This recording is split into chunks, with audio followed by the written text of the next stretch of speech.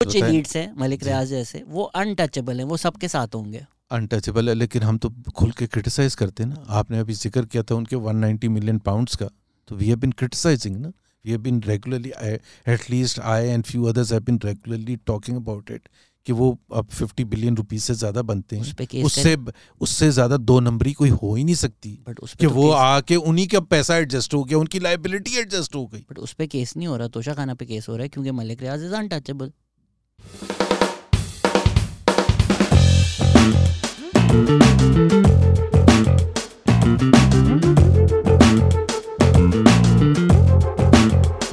Hello السلام علیکم, welcome to special episode of the Pakistan experience. Cause ہمارے ساتھ farmer governor of Sindh PML-N کے ایک لیڈنگ نام ترجمان رہ چکے ہیں نواز شریف کے, اس وقت مریم نواز کے ترجمان ہیں, فیڈرل منسٹر بھی رہ چکے ہیں, محمد زبیر عمر ہمارے ساتھ ہیں. کیسے سر؟ بس ٹھیک ٹھاک, thank you for inviting. Sir جس طرح قربانی سے پہلے قربانی کا وعدہ تھا, ہم نے پوڈ کاسٹ سے پہلے پوڈ کاسٹ شروع کر دی ہے, تو we were talking about the philosophy of free floating exchange rate versus the fixed exchange rate. تو اس میں آپ بتا رہے تھے کہ اسحاق ڈار کو گالیاں پڑتی ہیں, کچھ تو جائز پڑتی ہیں, بٹ جو 2008 سے 13 کا پیریڈ ہے اس میں ان کی پالیسیز کے حق میں آپ کو بتایا تھا, میں ریپیٹ بھی کر دیتا ہوں. دیکھو اکانومی میں کوئی ایک ون اسٹینڈرڈ پرسکرپشن نہیں ہوتا, یہ کوئی میڈیکل سائنس نہیں ہے کہ آپ نے کڈنی کا علاج کرنا ہے تو اس میں آپ نے کیا کیا کرنا ہے. یہ ڈپینڈ کرتا ہے کہ ہر کنٹری کی سچویشن اس وقت کیا ہے, بڑے چیلنجز کیا ہیں. کبھی مہنگائی بہت زیادہ چیلنج ہے, جیسے آج کل مہنگائی ہے, تو کوئی بھی کل کو حکومت آئے گی تو اس کے لیے مہنگائی کو کنٹرول, جو بھی اس کو اقدامات اٹھانے پڑیں گے وہ اٹھائے گی, اس کو اٹھانے پڑیں گے. بیکاز وہ جب الیکشن کیمپین کریں گے تو وہ یہ کہیں گے کہ مہنگائی بہت کم ہے, ہم وعدہ کرتے ہیں کہ ہم آگے کم کریں گے. 2013 میں جب ہماری حکومت آئی تھی تو اس سے پہلے 2008 سے 2013 کا جو پیریڈ تھا وہ اکانومی کے لحاظ سے بہت خراب تھا, اور اس کی جو بھی وجوہات, میں اس میں نہیں جا رہا کہ پیپلز پارٹی کا قصور تھا نہیں تھا, لیکن اس میں جو ایک تھی گروتھ بالکل آپ کی رکی ہوئی تھی, لیس دین 3% تقریباً گروتھ تھی آن ایوریج 5 ایئرس کی. ٹھیک ہے, مہنگائی ڈبل ڈیجٹ سے زیادہ ہو گئی تھی, ایک وقت آیا تھا 20% سے بھی اوپر چلی گئی تھی, جو کہ فینومینل ہوتی ہے. CPI انفلیشن کی بات کر رہا ہوں. تو وہ چیزیں جو تھیں کہ ہمیں گروتھ کو لے کے جانا تھا آہستہ آہستہ اوبیسلی, اور دوسری چیز یہ تھی کہ ہمیں انفلیشن کو کم کرنا تھا, کیونکہ آپ, اور گروتھ کا مطلب یہ ہے کہ انکم جنریشن زیادہ ہونی تھی, اور انفلیشن کا مطلب یہ ہے کہ لوگوں کے جیبوں سے پیسے کم نکلنے تھے. تو اٹس اے گڈ کمبینیشن. اگر گروتھ نیچے آ رہی ہو اور انفلیشن اوپر جانی ہو تو اس سے زیادہ خراب ریسیپی فار ڈیزاسٹر نہیں ہو سکتا فار عام پاکستانی. ٹھیک ہے, تو وہ جو 2013 سے, اور IMF کے پروگرام میں بھی جانا تھا. اپریل 2013 میں ایک وہاں سیمینار ہوا تھا میریٹ اسلام آباد میں, تمام major political parties including PML-N وہاں موجود تھی, اور ایک کنسنسس تھا کہ اس وقت جو حالات ہیں, جو بھی حکومت میں آئے گا جون 2013 میں, اس کو IMF کے پاس جانا پڑے گا. اب IMF کے پاس جانے کا آج کل بھی یہ بات ہوتی ہے PTI کے زمانے میں کہ جی IMF کے پاس جائیں گے تو سخت اقدامات کرنے پڑیں گے, انپاپولر ڈیسیشن لینے پڑیں گے, جس کی وجہ سے مہنگائی سب سے بڑا جو تھرڈ ورلڈ کنٹری کے لیے چیلنج ہوتا ہے نا, کہ مہنگائی کو کس طرح سے کنٹرول کرنا ہے. مہنگائی بڑھنے کا چانس تھا. تو وہ جب, اور مہنگائی کی ایک بہت بڑی وجہ ہوتی ہے کہ چونکہ ہم امپورٹ اتنی زیادہ کرتے ہیں, تو امپورٹ کا اگر آپ جتنا بھی ڈی ویلیویشن ہوگا تو اتنی زیادہ مہنگائی میں وہ کنورٹ ہو کے سامنے آئے گا, چاہے پیٹرول ہو چاہے دوسری امپورٹڈ چیزیں ہوں. تو وہ ایک چیلنج تھا کہ جی آپ نے مہنگائی کو کنٹرول کرنا ہے. اس کے لیے جو ایک ویریس اسٹیپس ہے کہ ایک تو آپ اپنی جو ہے ریزروز کو بڑھائیں, تاکہ اس کی وجہ سے پریشر نہ آئے کہ ریزروز اتنے کم ہیں کہ آپ مارکیٹ کو ڈٹرمن کرنے دیں. جیسے اگر آپ آج کل آپ کے پاس ڈالرز ہیں بھی نہیں, اگر اسحاق ڈار کی پالیسی یہ ہو بھی کہ میں مارکیٹ میں انٹرونشن کرتا ہوں, تو کہاں سے کریں گے, ڈالر کہاں سے پھینکیں گے؟ سر اس میں ڈونٹ یو تھنک کہ یہ کیا ویژن کی کمی ہے یا حالات کی مشکلات تھے, کیونکہ ہم ہمیشہ امپورٹ سبسٹیٹیوشن پہ سوچتے ہیں کہ جی ہمارے امپورٹس اتنے زیادہ ہیں کہ ہم اگر کرنسی ڈی ویلیو کریں گے تو ہم مسئلے مسائل میں آ جائیں گے. Why don't we think export oriented? Even 2013 کی گورنمنٹ کی جو گروتھ تھی, it seems like that fueled growth تھی as opposed to export led growth. تو اگر ہم ایک دفعہ اپنا قبلہ سیدھا کر لیں اور بولیں کہ یار 2-3 سال مشکلات آئے گی لیکن ہم ایک ایکسپورٹ انڈسٹری بنا لیں گے, تاکہ ہم اس کرنٹ اکاؤنٹ ڈیفیسٹ اچھا یہ 2013 کو نا آپ اسپیسیفائی کریں نا کہ ایز اف کہ 2013 میں ہم نے کوئی پالیسی ریورسل کر دی. تاریخ میں نہیں کیا کسی نے کبھی اس طرف نہیں سوچا. Let's say that. ٹھیک ہے. اور اس کی وجہ سے میں دہرانے کے لیے دوبارہ کہ یہ جو اس وقت جو کرائسس ہے جس میں ہم IMF کے پاس گئے ہیں اور پوری صورتحال ہے, یہ 23 دفعہ ہو چکا ہے پاکستان میں پچھلے 60 سال میں. تو آخرکار پرابلم تو ہے نا. اور ہر حکومت کے ہر پارٹی ہر ملٹری حکومت جب آئی ہے وہ جو آپ نے جس کی طرف اشارہ کیا نا وہ براڈ بیسڈ ریفارمز کی طرف کیا جس میں ایکسپورٹ لیڈ گروتھ بھی ہے, جس میں آپ کی ٹیکس ریفارمز بھی ہیں, انرجی ریفارمز بھی ہیں, ایجوکیشنل ریفارمز بھی ہیں, تھانہ کچہری ریفارمز بھی ہیں, جوڈیشل ریفارمز بھی ہیں, وومن امپاورمنٹ بھی ہے, خواتین. دیکھیں سوسائٹی بلٹ اپ ہوتی ہے. جو ہم جو غلطی سب کرتے ہیں نا کہ یہ کوارٹرلی نمبر جو ہوتے ہیں نا میکرو اکنامک انڈیکیٹرز, آپ اگر اس پر فوکس کریں گے نا تو آپ لانگ ٹرم کبھی پرسپیکٹو نہیں دیکھیں گے کہ مجھے اس وقت اتنا ٹیکس ریونیو چاہیے اور اس کے لیے چاہے امپورٹ جتنی مرضی آ جائے کیونکہ 50% امپورٹ سٹیج پر آتا ہے تو وارے نہیں آ رہے ہیں. ٹھیک ہے. اسی طرح سے ہم فسکل ڈیفیسٹ کھینچتان کے جو بھی اگر ہم کم کریں تو دوسری سائڈ ہم نہیں دیکھ رہے ہوتے کہ اس کی وجہ سے ابھی جس طرح آج کل اگر ہم کرنٹ اکاؤنٹ ڈیفیسٹ کو مینیج کیا ہے تو اس کی ایک بہت بڑی پرائز بھی پے کی ہے. ساری امپورٹس رکی ہوئی ہیں. امپورٹس رکنے کا مطلب یہ ہے کہ آپ کی یہاں اکنامک ایکٹیویٹی رکی ہوئی ہے.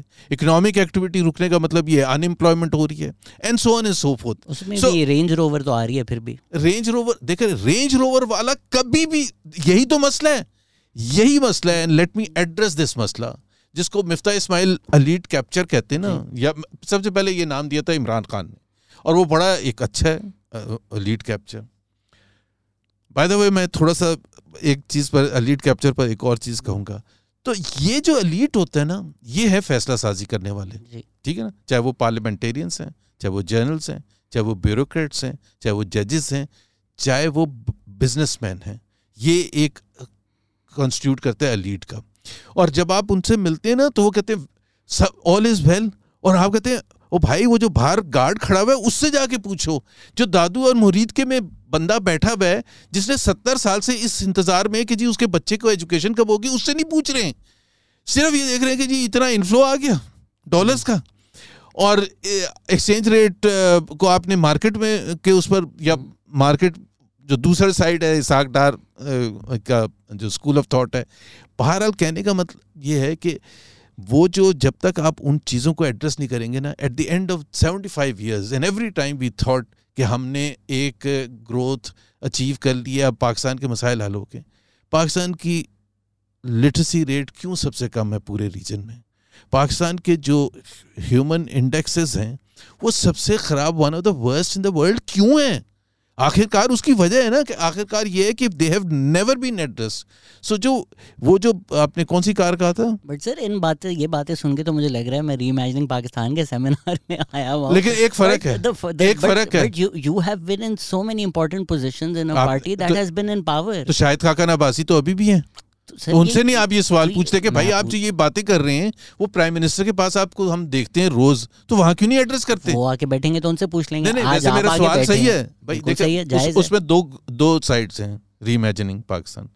ایک تو یہ مصطفیٰ کھوکر جو کہ پارٹی سے نکل گئے اور وہ ایڈریس کر رہے ہیں, اور ایک وہ ہیں جو کہ پارٹی میں ہیں جس طرح شاہد خاقان عباسی ہیں, مفتاح اسماعیل ہیں.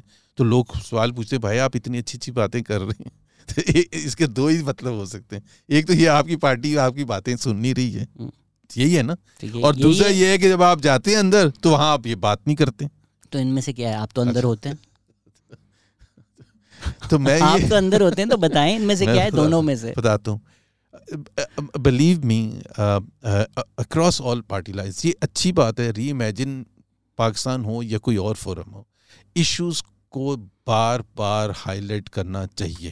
شاید صاحب کرتے ہیں اندر انٹرنل میٹنگز میں, شاید صاحب کرتے ہیں, لیکن یعنی اس طرح سے نہیں کرتے جس طرح سے وہ سیمینار میں کرتے ہیں. ظاہر سی بات ہے وہ فورم ڈفرینٹ ہوتا ہے, یہ فورم ڈفرینٹ. میں کرٹیسزم کے طور پر نہیں کہہ رہا, بٹ لوگوں کا کویشچن یہ نیچرل ہوتا ہے. اور میں سمجھتا ہوں کہ میں ایڈریس کرتا ہوں, میں سیریسلی میں سمجھتا ہوں کہ میں ایڈریس کرتا ہوں. اور اس وقت بھی ایڈریس کرتا تھا جب یہ چیزیں ان چیز نہیں سمجھی جاتی تھیں کہ میں تو اس بات پر بھی, یہ اس سے بہت پہلے کی بات ہے جب ری امیجن پاکستان کیا تھا تو میں نے ری امیجن کر لیا تھا.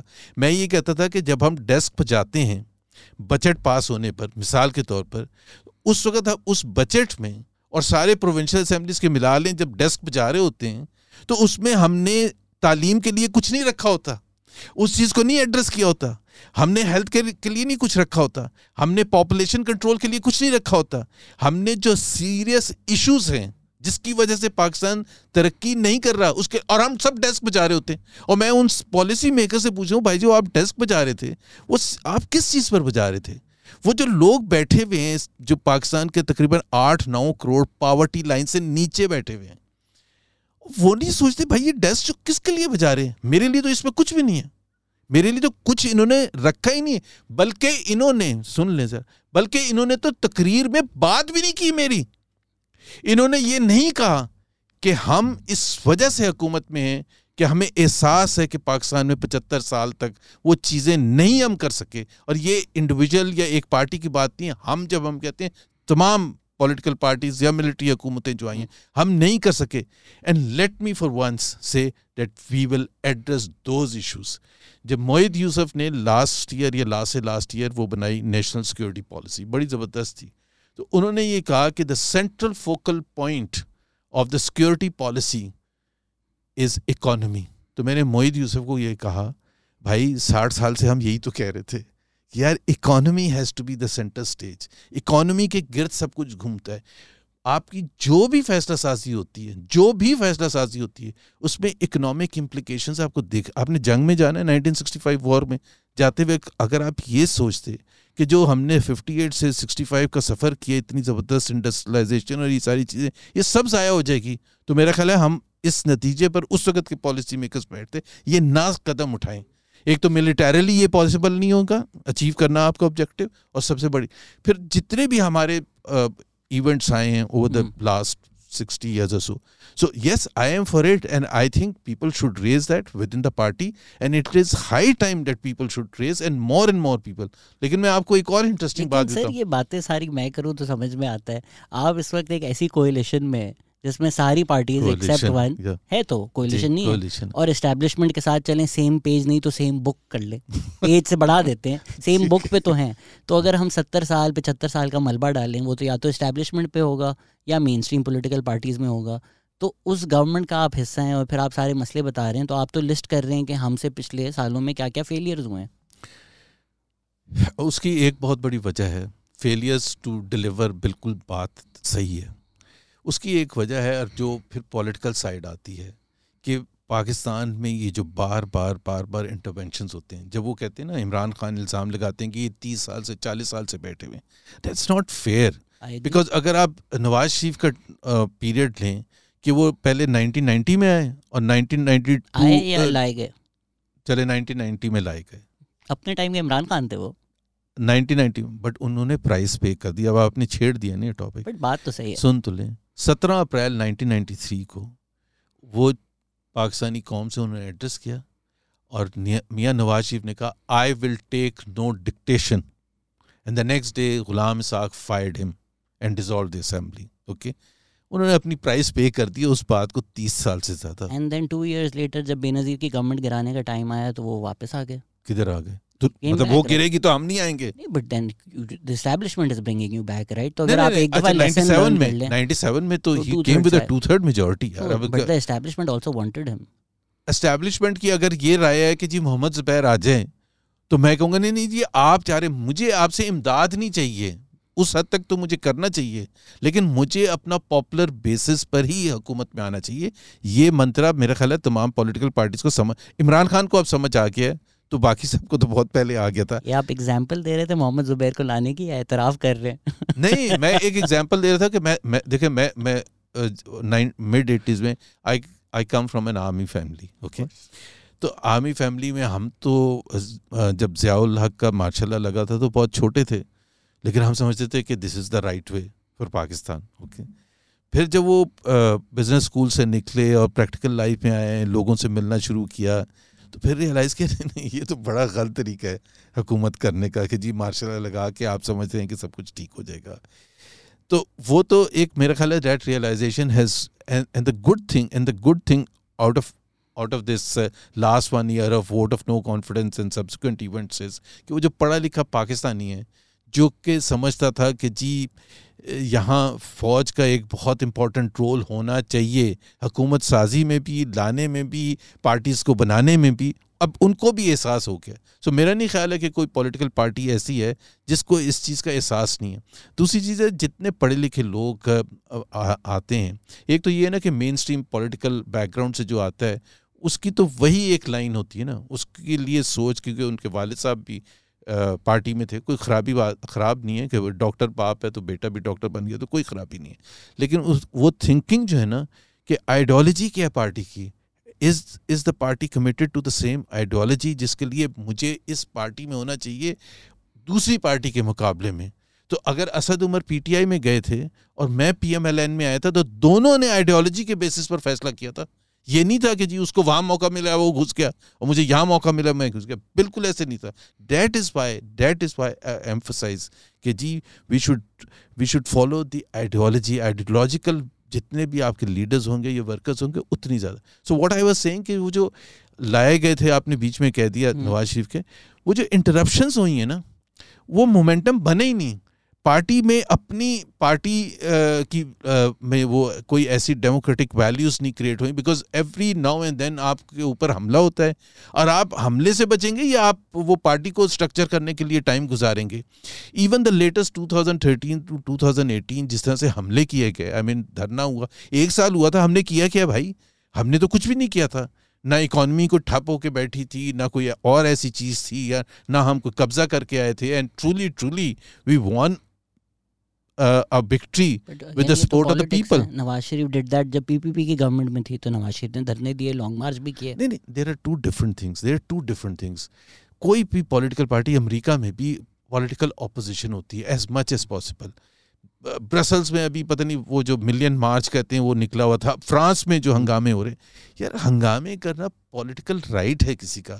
And a 126 day dharna is a completely different thing, اور وہ بھی اس میں with the backing of we know the might of the نہیں, جنرل ظہیر الاسلام تھے, جنرل کیانی تھے, جنرل شجاع پاشا تھے, وہ تو ریٹائر ہو چکے تھے, بٹ 2011 اکتوبر کا جو جلسہ تھا اس کے پیچھے بہت کام کیا گیا تھا. I mean you have to give them credit for that. And by the way اس میں بہت سے لوگوں نے ایکنالج کیا. پرویز الہی نے یہ قصہ سنایا کہ جی چودھری شجاعت کو اور ہم بڑے پریشان تھے, کیوں لیگ کے لوگ توڑ رہے تھے general Shuja Pasha, and they went to general Kayani, اور جنرل کیانی نے ملاقات کر دی جنرل شجاع پاشا سے, اور وہ تھوڑی دیر میں شروع میں تو انہوں نے ڈینائی کیا, اکارڈنگ ٹو پرویز الہی ڈینائی کیا, نہیں یہ ایسی تو بات نہیں ہے. لیٹر آن ہی سیڈ آپ کیوں نہیں آ جاتے ہیں عمران خان کے ساتھ, تو انہوں نے کہا جی پکڑے گئے.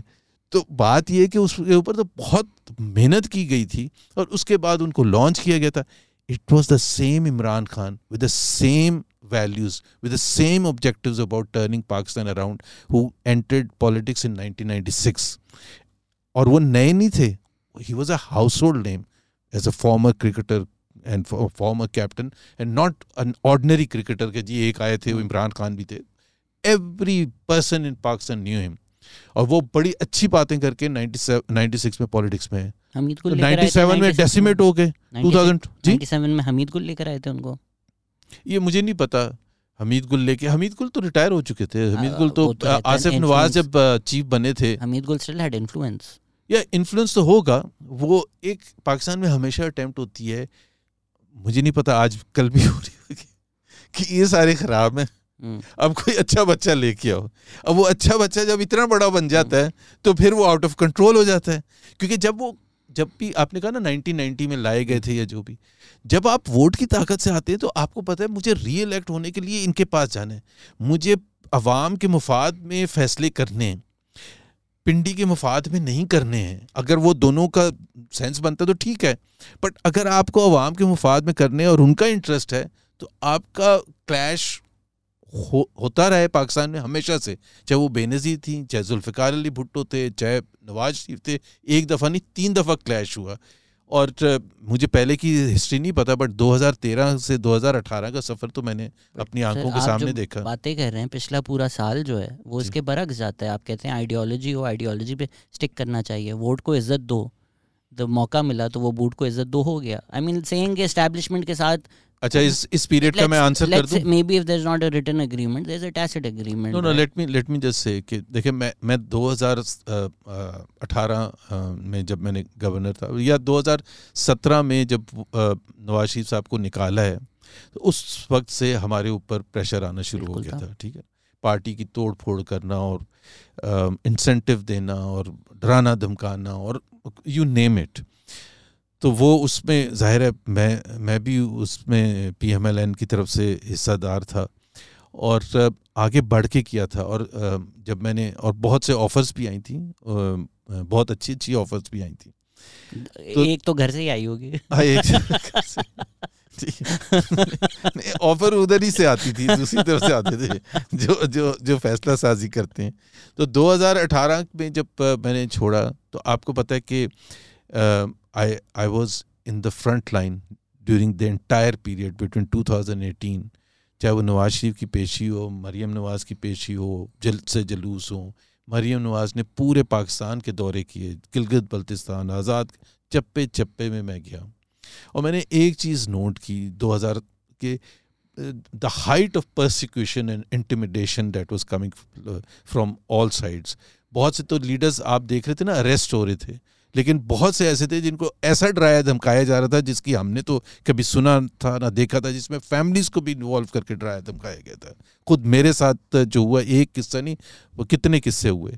But we were committed and we every worker, یہ جو میں کہہ رہا تھا نا پورے پاکستان میں گیا, چمن, کوئٹہ, گلگت بلتستان, سکھر, لاڑکانہ, کراچی, لاہور, ملتان, جہاں بھی جو ہمارے ورکرز تھے وہ یہ سمجھ رہے تھے اینڈ رائٹلی سو کہ یہ ہم بہت بڑی جدوجہد کا حصہ ہیں. یہ فائنلی وہ جو سویلین بالادستی جو ہمارے آئین میں یا قائد اعظم نے جس کا تصور کیا تھا, یہ اس کی ہم تکمیل کر رہے ہیں. اور ہماری جدوجہد کی وجہ سے یہ اپنے اختتام کو پہنچے گا. In Pakistan will have a new era, a sustained era of vote کو عزت دو کا مطلب یہ سویلین بالادستی. تو there was no confusion, no one was saying کہ جی ہم ہم حکومت پہ کب آئے ہیں. میں آپ کو کہہ رہا ہوں ایک شخص میں نہیں ملا, اینڈ ایوری ورکر تھاٹ کہ ہم بڑا میسو کنٹریبیوٹ کر رہے ہیں اس سارے پروسیس میں. تو جب ووٹ آف نو کانفیڈنس کا وقت آیا تو بہت سے لوگوں کا یہ خیال تھا کہ یہ ہم کمپرومائز تو نہیں کر رہے ووٹ کو عزت دو کا. اور بہت سے لوگ آج تک بھی سمجھتے ہیں کہ ہم نے وہ کمپرومائز کر دیا تھا, کیونکہ we were winning the hearts and minds of the people of Pakistan. اور وہ بالکل ایویڈنٹ تھا. اگر آپ اس میں دیکھ لیں, ووٹنگ پیٹرن میں دیکھ لیں, ووٹ آف نو کانفیڈنس سے ایک سال کا جو اس کا پیریڈ تھا اس میں 13 بائی الیکشنز ہوئے, 12 ایک PTI جیتا. کینٹونمنٹ بورڈ کے الیکشنز ہوئے, اس میں ہمیں بڑا ایک تھا انٹرسٹ تھا کہ جی آفٹر وہ Gujranwala speech and everything جو ہم نے کیا ہے ہمارے ساتھ ہوگا کیا. اور سب نے کہا تھا ہم تو اڑ جائیں گے. اور پنڈی کینٹ میں we swept Pindi cantt, we swept Lahore cantt and several other cantonment board elections. So وہ ایک بڑا ایک وہ تھا, that was just 4-5 months before the launch of the vote of no confidence process. پھر وہ final nail in the coffin for Imran Khan was the Khyber Pakhtunkhwa first phase کا election جو تھا December 2021, just a month or so before we decided to launch this vote of no confidence. اس میں ایسا ان کو realization ہوئی عمران خان کو اور PTI کو کہ ایون چار میئر کے الیکشن تھے, چاروں کے چاروں ہار گئے, including the most prestigious Peshawar کا الیکشن ہار گئے. Imran Khan was so worried, he did the right thing, dissolved the entire organization including Pakistan level, including province level, اور اس کے بعد ہی اسد عمر کو سیکرٹری جنرل بنایا and so on and so forth. So we were on the right, economy was obviously not doing good. So ہمیں صرف ہمارے بہت سے لوگ, میرے سے آپ پوچھ رہے ہیں, بالکل میرا یہ پوائنٹ آف ویو تھا کہ ہمیں نہیں جانا چاہیے اس میں ووٹ آف نو کانفیڈنس میں. اس میں 2-3 ریزنز کی وجہ سے. ایک تو سب سے بڑی ریزن یہ ہے کہ وہی کہ کیا ہم کمپرومائز کریں گے اور لوگوں کا پرسیپشن کیا ہوگا کہ ہم کمپرومائز کر کے آئیں. دوسرا یہ تھا کہ ہم اکانومی کے پوائنٹ آف ویو سے ایک IMF پروگرام میں تھے. کوئی پولیٹیکل پارٹی یا کولیشن, ہم تو اپنی بات کر رہے ہیں PML-N, کوئی political party almost in the last year of a 5-year tenure حکومت کیوں لینا چاہے گی ودر IMF sword hanging on its head. IMF کا مطلب کیا ہوتا ہے, IMF پروگرام کا مطلب کیا ہوتا ہے؟ اب تو سب کو رٹ گیا نا کہ جی مشکل فیصلے کرنے پڑتے ہیں. مشکل کس کے لیے؟ عوام کے لیے. ان پاپولر فیصلے ہوتے ہیں, اس سے آپ کا پولیٹیکل کیپٹل لوز ہوتا ہے. وہ ہمیں جھٹکا لگا جولائی لاسٹ ایئر جب 20 الیکشن ہوئے پنجاب پروونشل اسمبلی کے, ہم 15 ہارے. کبھی PML-N پنجاب میں, چاہے اس کو آپ اس طرف سے دیکھیں اس طرف سے دیکھیں, آپس کی لڑائی جو بھی آپ کہہ لیں. پھر اکتوبر میں الیکشنز ہوئے کی تو سیٹیں تھیں ویسے تو نہیں وہ میں نہیں ایگری کرتا. دیکھیں میں اس لیے نہیں ایگری کرتا اس پہ. وہ دو اس میں نیگیٹوز ہیں اگر ہم یہ کہتے ہیں. ایک تو جو وہ کہتے ہیں نا ریٹین نہیں کی, وہ پہلے 2-3 مہینے کی بات ہوتی ہے. جس طرح جنرل الیکشن ہوتا ہے, عمران خان لڑا 3 سیٹوں سے یا 4 سیٹوں سے اور وہ 4 میں جیتا شاید, اور اس نے 3 چھوڑ دی اور پتہ نہیں میاں والی رکھ لی. اب پشاور جو اس نے سیٹ چھوڑی, جب وہاں بائی الیکشن ہوا تو PTI کا کینڈیڈیٹ ہار گیا, اس کو کہتے ہیں یہ ریٹین نہیں کر سکے. اگر آپ 4 سال کے بعد کہہ رہے ہیں کہ وہ ریٹین نہیں کر سکے تو اس کا مطلب یو ہیو کنسیڈرڈ کہ PTI is the largest party. Second اس میں جو پرابلم ہے, جو میں کہتا ہوں کہ اگر وہ ایسا ہے تو پھر آپ یہ جو کہہ رہے ہیں کہ وہ سلیکٹ ہو کے آئے تھے اور وہ دھاندلی شدہ الیکشن تھے, RTS کے تھے, تو آپ تو خود کہہ رہے ہیں کہ یہ تو پہلے بھی جیتے تھے. اس کا مطلب جینوئنلی یو آر ایکسیپٹنگ کہ وہ جینوئنلی جیتے تھے. یہ نہیں تھا ریزن. اس لیے میں کہہ رہا ہوں یہ ریزن نہیں تھا. ایک تو آپ نے ٹکٹس دیے تھے ان 20 کو جو ڈسکوالیفائی ہوئے تھے پنجاب اسمبلی سے تھرو کورٹ رولنگ, جنہوں نے حمزہ کے لیے ووٹ ڈالا تھا as chief minister, and the court held wrongly that ان کے یہ سارے ان کے ووٹس بھی نہیں کاؤنٹ ہوئیں گے اور یہ ڈسکوالیفائی بھی ہوں گے. Disqualify was a right decision, but ان کے ووٹس کاؤنٹ نہ ہونا was a rewriting of the constitution. ٹھیک ہے, بالکل غلط تھا. ورنہ تو ووٹ آف نو کانفیڈنس کا کانسیپٹ کیا وہ کانسٹیٹیوشن میں ہونا ہی نہیں چاہیے کہ جو بھی ڈالے گا اس کا کاؤنٹ ہی نہیں ہوگا. تو پھر اس کا سینس کیا ہے. اینی ویز تو وہ ایک آپ نے جب ان کو ٹکٹس دیے تو آپ کے جو جدوجہد جو ہم کہہ رہے ہیں ایک تاریخی جدوجہد کی تھی, اس میں کتنے لوگ شامل تھے, لاہور میں, ملتان میں, فیصل آباد میں, جہاں بھی الیکشن ہو رہا تھا.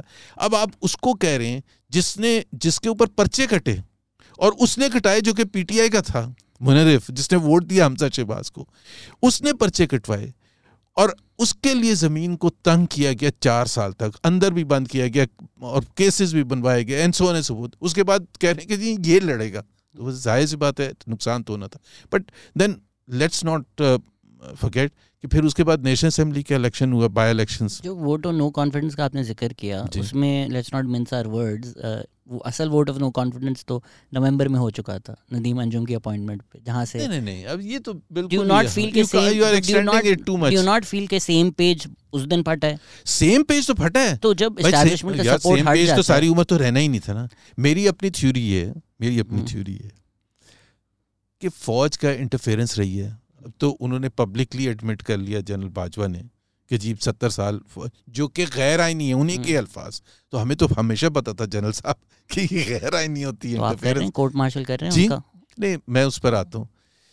تو انٹرفیئرنس جب آپ کر رہے تھے, وہ انٹرفیئرنس آپ کا ایک حسین خواب تھا, رومانس تھا عمران خان کے ساتھ. ایکچولی ملٹری کا ایک رومانس تھا عمران خان کے ساتھ کہ یہ شریف سرزداریز نے تو تباہ برباد کر دیا اور یہ ہے جو ڈیلیور کرے گا. نہ یہ دیکھا کہ اس کی ٹیم کیا ہے, نہ یہ دیکھا کہ اس کی سوچ کیا ہے, تھنکنگ کیا ہے, ڈیلیور کر سکتا ہے نہیں کر سکتا, کچھ نہیں دیکھا. بس ایک تھا رومانس تھا, اور اوپر سے لے کے نیچے سب کا رومانس تھا. اب اس رومانس کو وہ آہستہ 6 مہینے 1 سال and then they were starting to ask questions with in the institution کہ بھائی یہ ہمیں ذلیل کر رہا ہے, یہ تو بالکل ہی بیکار آدمی ہے, یہ تو بزدار کو اگر چیف منسٹر بنائے گا سب سے بڑے صوبے کا, تو اس کا کیا پھر کرپشن کے کیسز, جو بھی اکانومی, اب 4 فائنانس منسٹرز اگر آپ تبدیل کریں گے تو اس سے ہی پتہ چل جائے گا کہ اکانومی کا کیا برا حال تھا.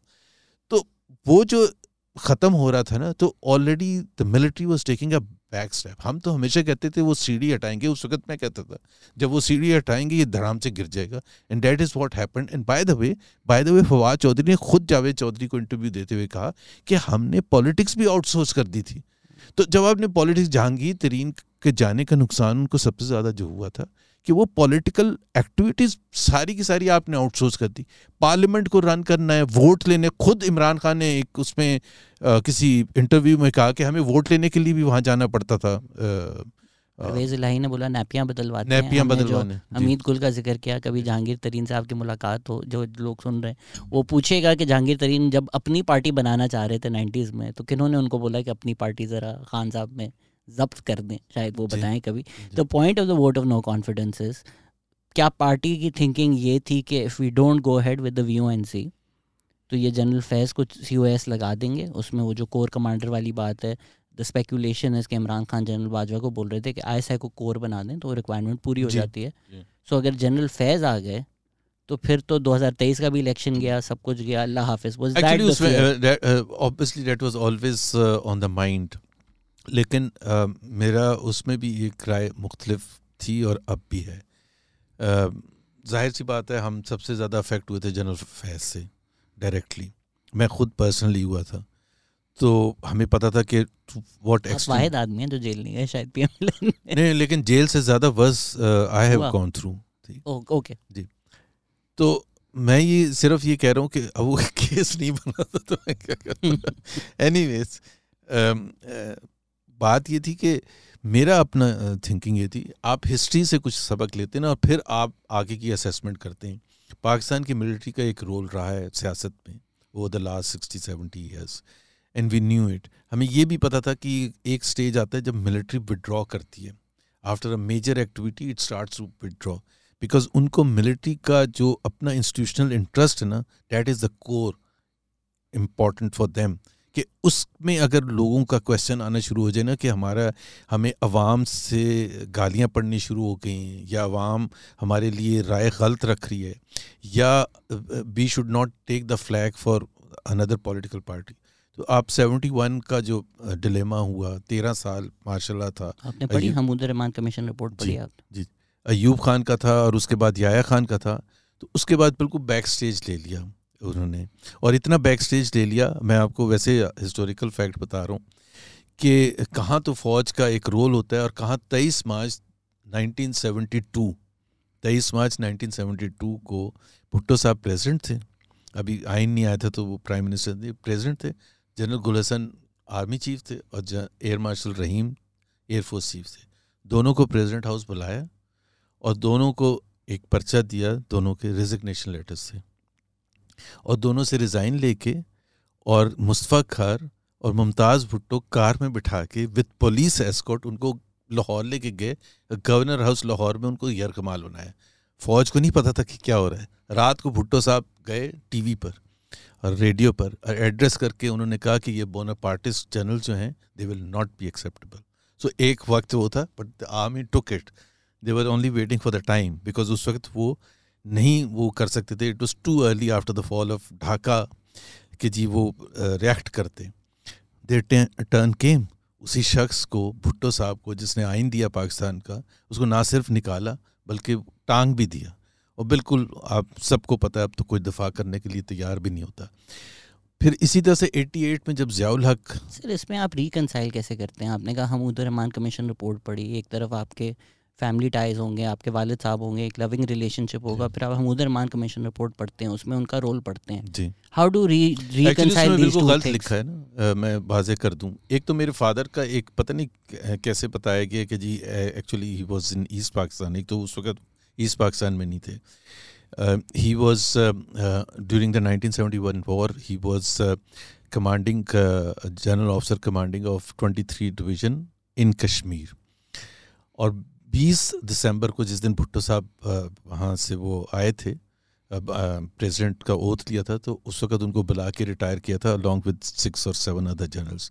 دوسری بات یہ تھی کہ میرے فادر کا مین رول تھا کیا. 1969 میں he was promoted as the major general and he was commanding a division in Jhelum. And جب الیکشنز کا اناؤنس کیا ہے اور اس کے ایک بہت لمبا پیریڈ الیکشن کمپین کا دیا گیا تھا, my father was brought to Pindi for one objective, to hold free and fair and transparent elections. 1970 elections remain till today as the freest and fairest elections that Pakistan has ever held. That was my father's legacy. That is my father's legacy. nothing more than that. تو وہ کہاں سے آگے بیچ میں جی یہ بھی میں آپ کو بتا 1971 میں ان کا کوئی رول بھی نہیں تھا. نہیں بیکاز ملٹری کا رول نہیں تھا نا, میں نے آپ کو بتایا کہ دوسری بات یہ تھی کہ he is the only general by the way because دیکھیں نا آپ اگر ملٹری حکومت کا حصہ یا اگر نارمل حکومت ہوتی تو اس میں اس وقت آلریڈی دیور کویسچنس. آپ 1960s میں ایوب خان کی بک پڑھ لیں 1965 کی ہے یا کب کی ہے, فرینڈس ناٹ ماسٹر, اور دوسری کتابیں پڑھ لیں. آپ اس وقت کی کتابیں پڑھیں گے تو بالکل آپ کو یہ آئیڈیا ہو گیا تھا کہ ویسٹ پاکستانی جو پولیٹیشینز ہیں, جنرلز ہیں, بیوروکریٹس ہیں, وہ طے ہو چکا تھا کہ ایسٹ پاکستان ایونچولی اب جائے گا, جس طرح سے وہ میٹنگز میں بھی بات ہوتی تھی. تو جب الیکٹورل پروسیس شروع ہوا تھا, and one of the things جو ہمارے کبھی ہم سیکھتے نہیں ہیں کہ جو پاپولر لیڈر ہوتے ہیں نا اس کو آپ ایک حد تک دبا سکتے ہیں, آپ اس کو روک نہیں سکتے. ٹائیڈل ویو جو ہوتی ہے نا اس کو روک نہیں سکتے. تو مجیب الرحمان کو ایک طرف تو آپ نے اگرتلہ کیس کر کے اس کو بند کر دیا, غداری کا کیس لگا دیا. دوسری طرف جب کھولا تو ناٹ اونلی کھولا, کیسز بھی ودرا کیے اور فیسیلیٹیٹ بھی کیا, because my father had a point of view کہ یہ جو پروسیس ہے this will lead to a situation where Mujib will win hands down. ابھی پریزیڈنٹ عارف الوی کا حامد میر نے انٹرویو لیا تھا اور ایک کسی کتاب کا ریفرنس دے رہے تھے, اور اس کتاب وہ کتاب لکھی ہے ADC to general Yahya Khan کہ جب 7 دسمبر کی شام کو رات کو جب ریزلٹس آ رہے تھے تو جنرل یحییٰ واز سو آؤٹریجڈ کہ وہاں ساری کی ساری سیٹیں وہ جیت رہے ہیں مجیب الرحمان, اور یہاں بھٹو جیت رہے ہیں. So both were considered anti establishment parties. So according to this book written by an eye witness, انہوں نے فون ملوایا جنرل عمر کو اور انہوں نے کہا یہ کیا ریزلٹس ہیں, and he showed his concern about it کہ جی یہ تو بہت خراب ریزلٹس ہیں, this is not what we wanted or whatever.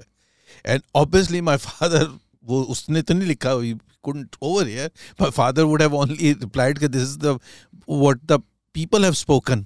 اب اس کو ہم کہاں سے روکیں. تو انہوں نے کہا اچھا یہ تو ہو گیا, ایک ہفتے کے بعد شاید اس وقت پروونشل اسمبلی کے الیکشنز تھے, اس میں آپ پھر انشور کرنا, لیکن اس میں بھی نہیں انشور کیا.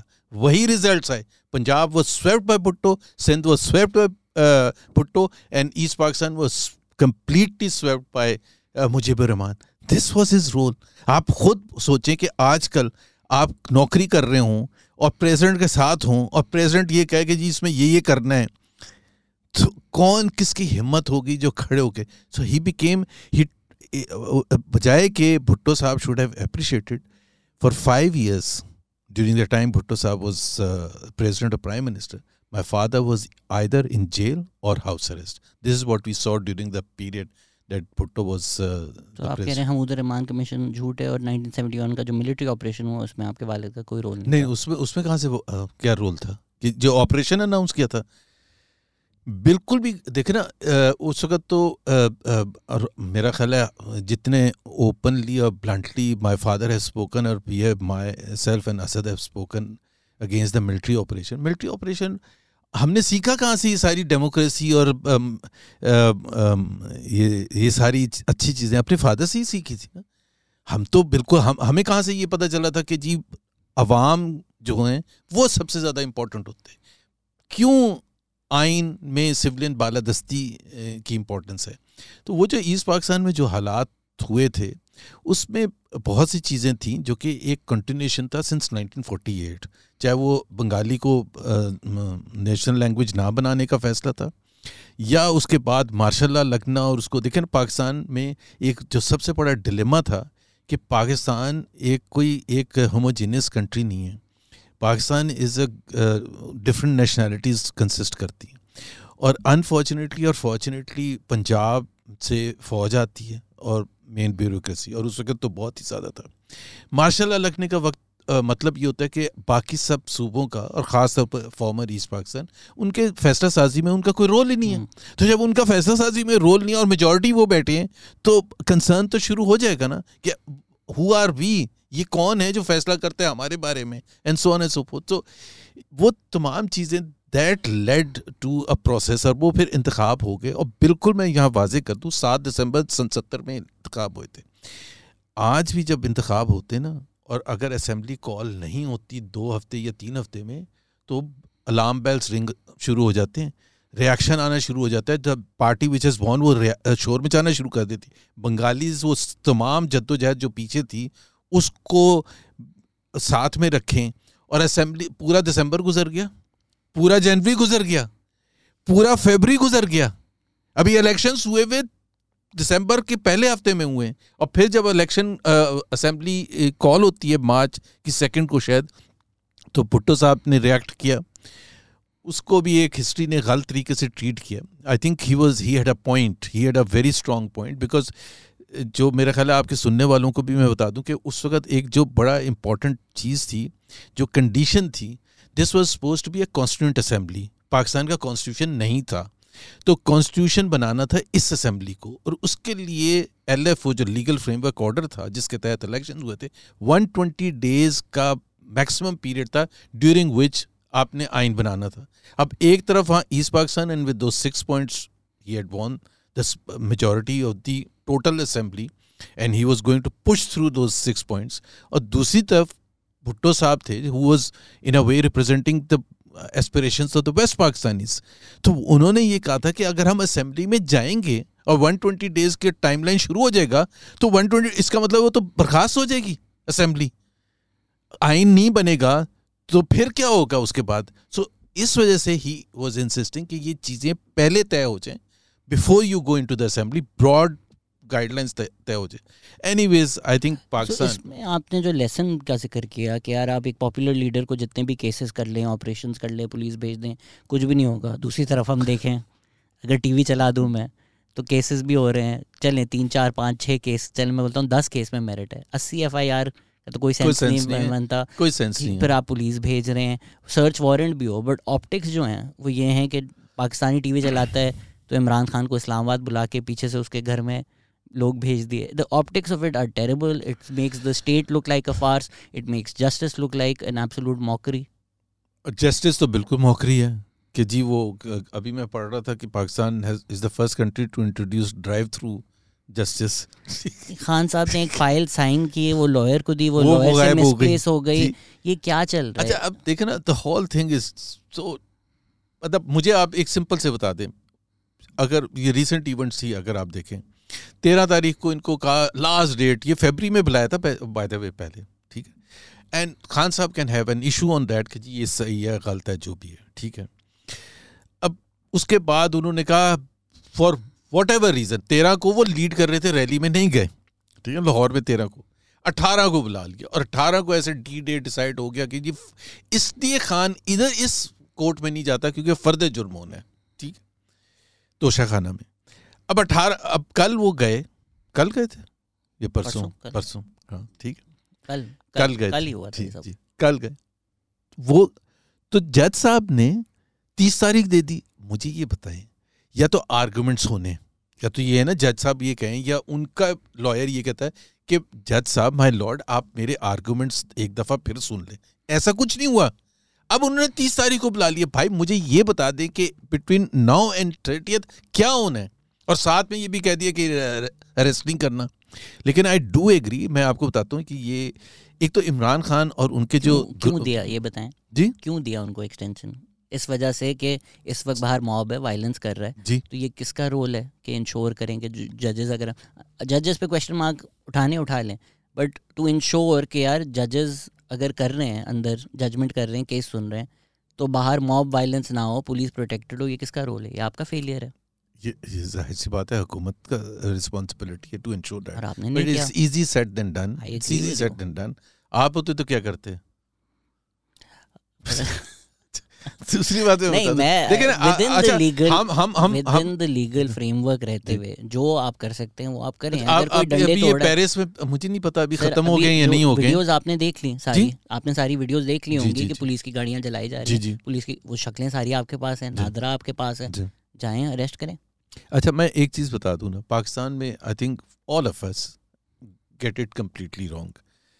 آپ میں پیرس کی ایگزامپل دے رہا تھا. وہ ابھی وہاں ادھر کوئی انہوں نے ریٹائرمنٹ ایج جو ہے نا 62 سے شاید 65 کر دی یا سم تھنگ لائک دیٹ. اس پر لوگوں کا ریئیکشن ہوا اور لوگ, آپ کو پتہ ہے وہاں پہلے بھی میں کہہ چکا ہوں, وہ باہر آتے ہیں, لوگ ریٹائر ہونا چاہتے ہیں یا ریٹائر ہو کے بھی لوگ جانا نہیں چاہتے. وہ وہاں آیا, مارچ ہوئی پیرس کی مین سڑکوں پر, اب پولیس نے اٹھا کے وہ ڈنڈے برسائے, water cannon and so on and so forth.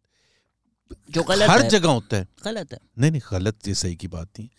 ایک ہوتی ہے the writ of the state. Okay, point یہ ہوتا ہے کہ ہمارے ہاں مسئلہ یہ ہو گیا ہے کہ the moment you start, because آپ نے بہت سے دوسری چیزوں میں 2 نمبر کام کیے ہوتے ہیں, تو یہاں آپ جب ریٹ آف دا اسٹیٹ کو امپلیمنٹ کرنے کی کوشش کرتے ہیں, بیکاز آپ کا جو وہ ہے اوور آل تصور کہ جی آپ کا بیک گراؤنڈ کیا ہے اور آپ یہ کیوں کر رہے ہیں, بیکاز آپ پولیٹیکل وکٹمائزیشن کے لیے کر رہے ہیں. ویسٹ میں this is not the conclusion that people draw. West میں پیپل سے آپ وائٹ ہاؤس کے باہر کوئی بندہ تھوڑا سا شک کرتے ہوئے نظر آئے گا, پولیس والا اگر اس کو کہے گا نا hands up and sit down and don't turn your face, and the guy refuses, the police will just fire at him. نہیں سر, ابھی وہ جو ہوا تھا کانگریس کے اوپر جو اٹیک ہوا تھا 6 جنوری کو, جی پولیس نے yes 1 person got shot, but largely police نے اتنا کوئی موب وائلنس نہیں کیا. بعد میں کیمرہ سے نکال آپ عمران لائک ٹرمپ کی دے رہے ہیں نا, مطلب ان کو ابھی پتہ چلا نا کہ اریسٹ ہونے جا رہے ہیں تو انہوں نے کال دے دی اپنے, وہ تو بالکل کمپیریبل ایگزامپل اس کی دیں جو کہ 250 سال کی تاریخ میں یو ایس کی جب سے الیکشنز ہو رہے ہیں, he is the first one not to concede defeat, he is the first one.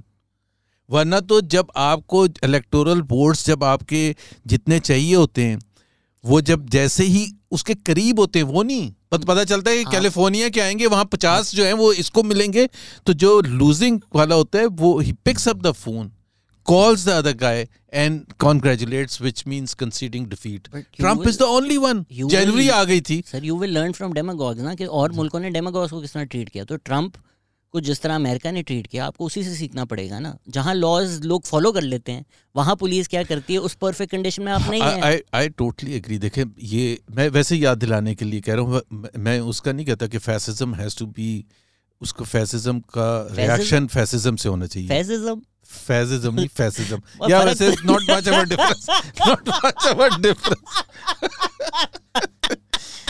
یہ اچھا ہے, اچھا آپ نے ایجاد کیا, یہ آپ مریم نواز کو دے دیجیے گا. پہلا میرے پر پرچہ پتہ کس چیز کا کٹا تھا, یہ غداری کا. جب وہ 2020 کی بات ہے نا, جب 2020 اکتوبر میں فیمس اسپیچ کی تھی گجرانوالہ میں, تو اس سے تقریباً مہینہ پہلے نا was the first time when Nawaz Sharif صاحب started to talk, okay, bluntly. اور ہماری سینٹرل ایگزیکٹو کمیٹی کی میٹنگ تھی لاہور میں, وہ ویڈیو لنک سے خطاب کر رہے تھے, and he was very critical without taking the names, but انہوں نے بھائی فوج کے حوالے سے بات کی, تو ہم سب پر پرچے کٹ گئے کہ ہم سننے والوں میں تھے. اور کس چیز کا, غداری اور دہشت گردی کا. غداری اور دہشت گردی کہاں سے آ گئی؟ ان کے ساتھ بھی یہی ہوا تھا جب الطاف حسین نے وہ اسپیچ کی تھی. جی الطاف حسین نے, بالکل. اس کے بعد پوری پارٹی تباہ ہو گئی تھی. نہیں الطاف حسین کا تو آپ پھر بھی کہہ سکتے ہیں کہ پروگریسولی وہ بڑھتا چلا جا رہا تھا, مطلب یہ تو نہیں تھا out of the blue suddenly he talked about it. But yes I mean یہ پاکستان میں, مطلب میں تو اگر منسٹر ہوں I totally oppose. میں آپ کے سامنے ابھی اپوز کر رہا ہوں کہ وہ اس کی پھر ویلیو نہیں رہتی ہے. وہ اگر اتنے پرچے کٹ چکے ہوتے ہیں نا, تو وہ تو بندے کو پتہ بھی نہیں ہوتا ہے میرے خلاف پرچے کتنے ہیں, تو اس کا کوئی فائدہ نہیں ہوتا. اسٹیٹ کی بات کی, اس میں بھی اگر میں سیدھا سچا writ of the state establish کرنے کی اگر میں سچا بات پوچھ لوں آپ سے, انٹرنل پارٹی میں writ of the state establish کرنے کا خوف یہ ہے کہ ماڈل ٹاؤن میں جو ہوا تھا خدا نخواستہ اس کا ریپیٹ نہ ہو جائے. Does that fear still linger large in PML-N's mind? Obviously that fear is there.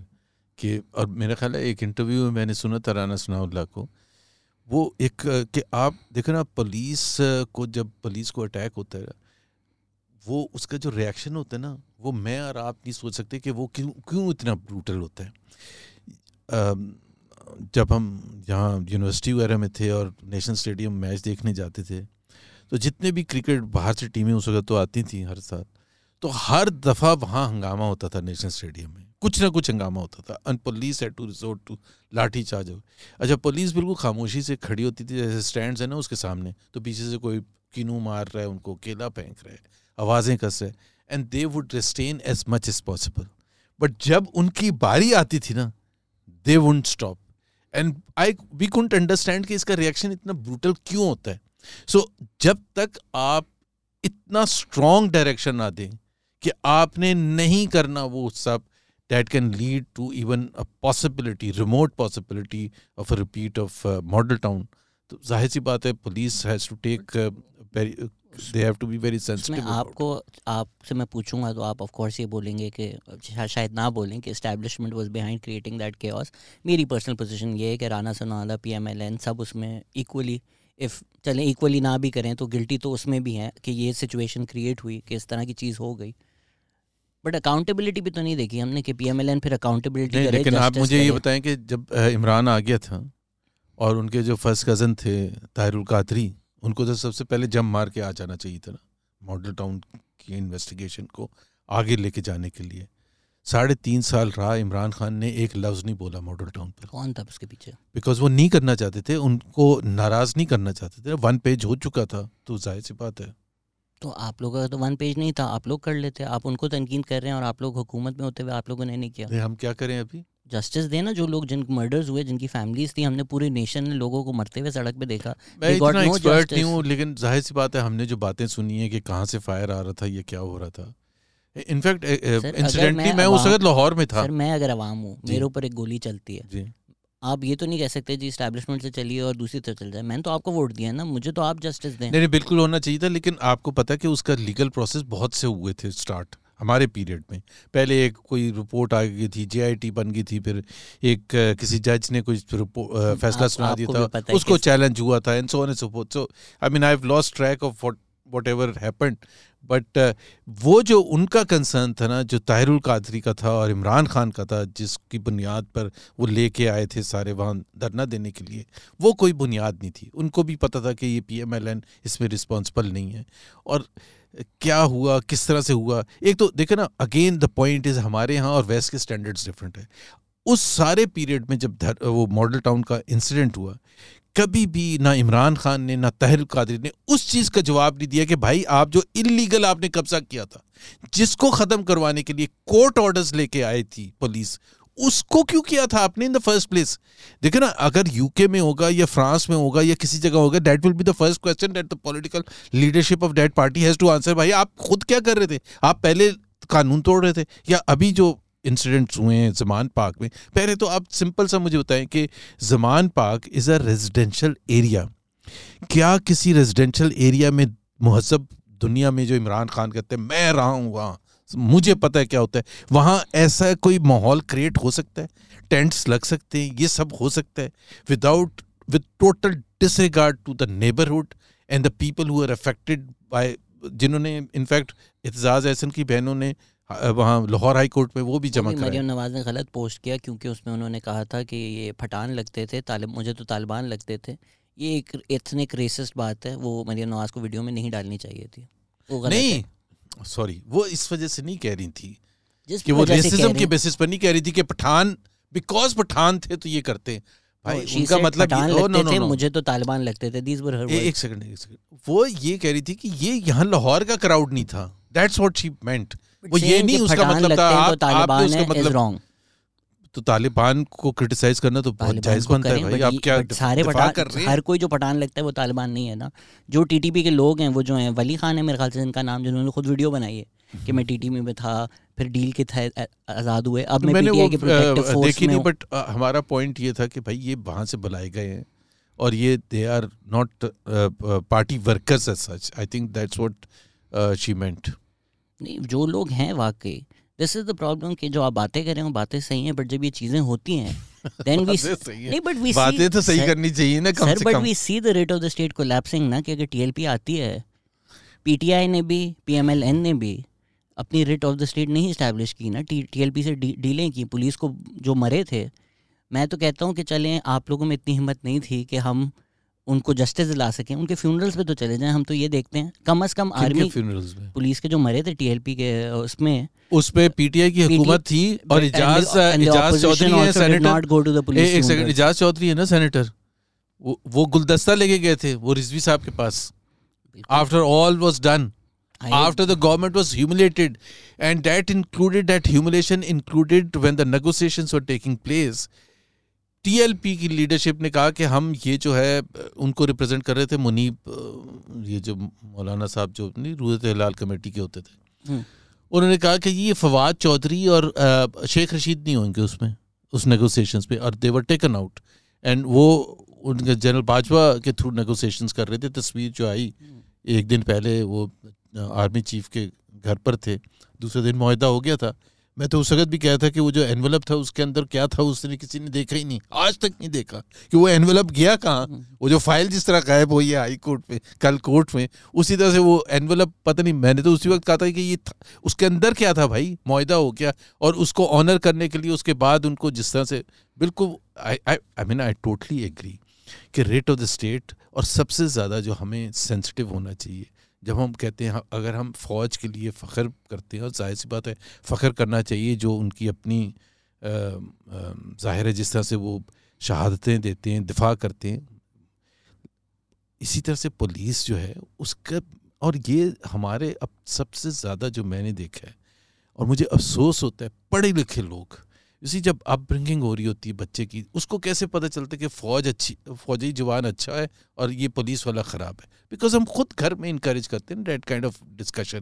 پھر وہ بڑے ہو کے تو اس کی پوزیشن بن چکی ہوتی ہے. ابھی جس کا ملکہ بخاری کا وہ ایک وہ she was challenging one of the police officers, کل ہی کی بات ہے، وہ اسلام آباد میں she was not being allowed to go inside wherever. But if she is the lawyer of Imran Khan and she was not being allowed to go meet Imran Khan, یہ تو غلط بات ہے. She said no, جو list آئی تھی اس میں اس کا نام نہیں تھا، جو لسٹ تھی اس میں اس کا نام نہیں تھا. تو اور دوسری بات میں تو صرف یہ بتا رہا ہوں کہ وہ کس طرح سے کس لہجے میں بات کرے. He is not your personal servant. How are you treating؟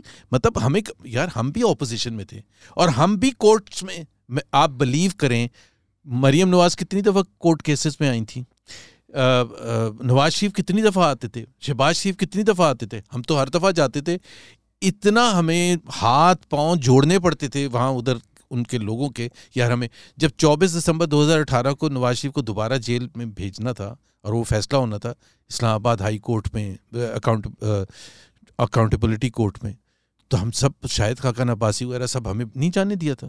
وہ تاریں لگی ہوئی تھی. بڑا ہم نے کہا یہ فارمر پرائم منسٹر ہیں یار، کچھ تو خیال کر لو. نہیں جانے دیا.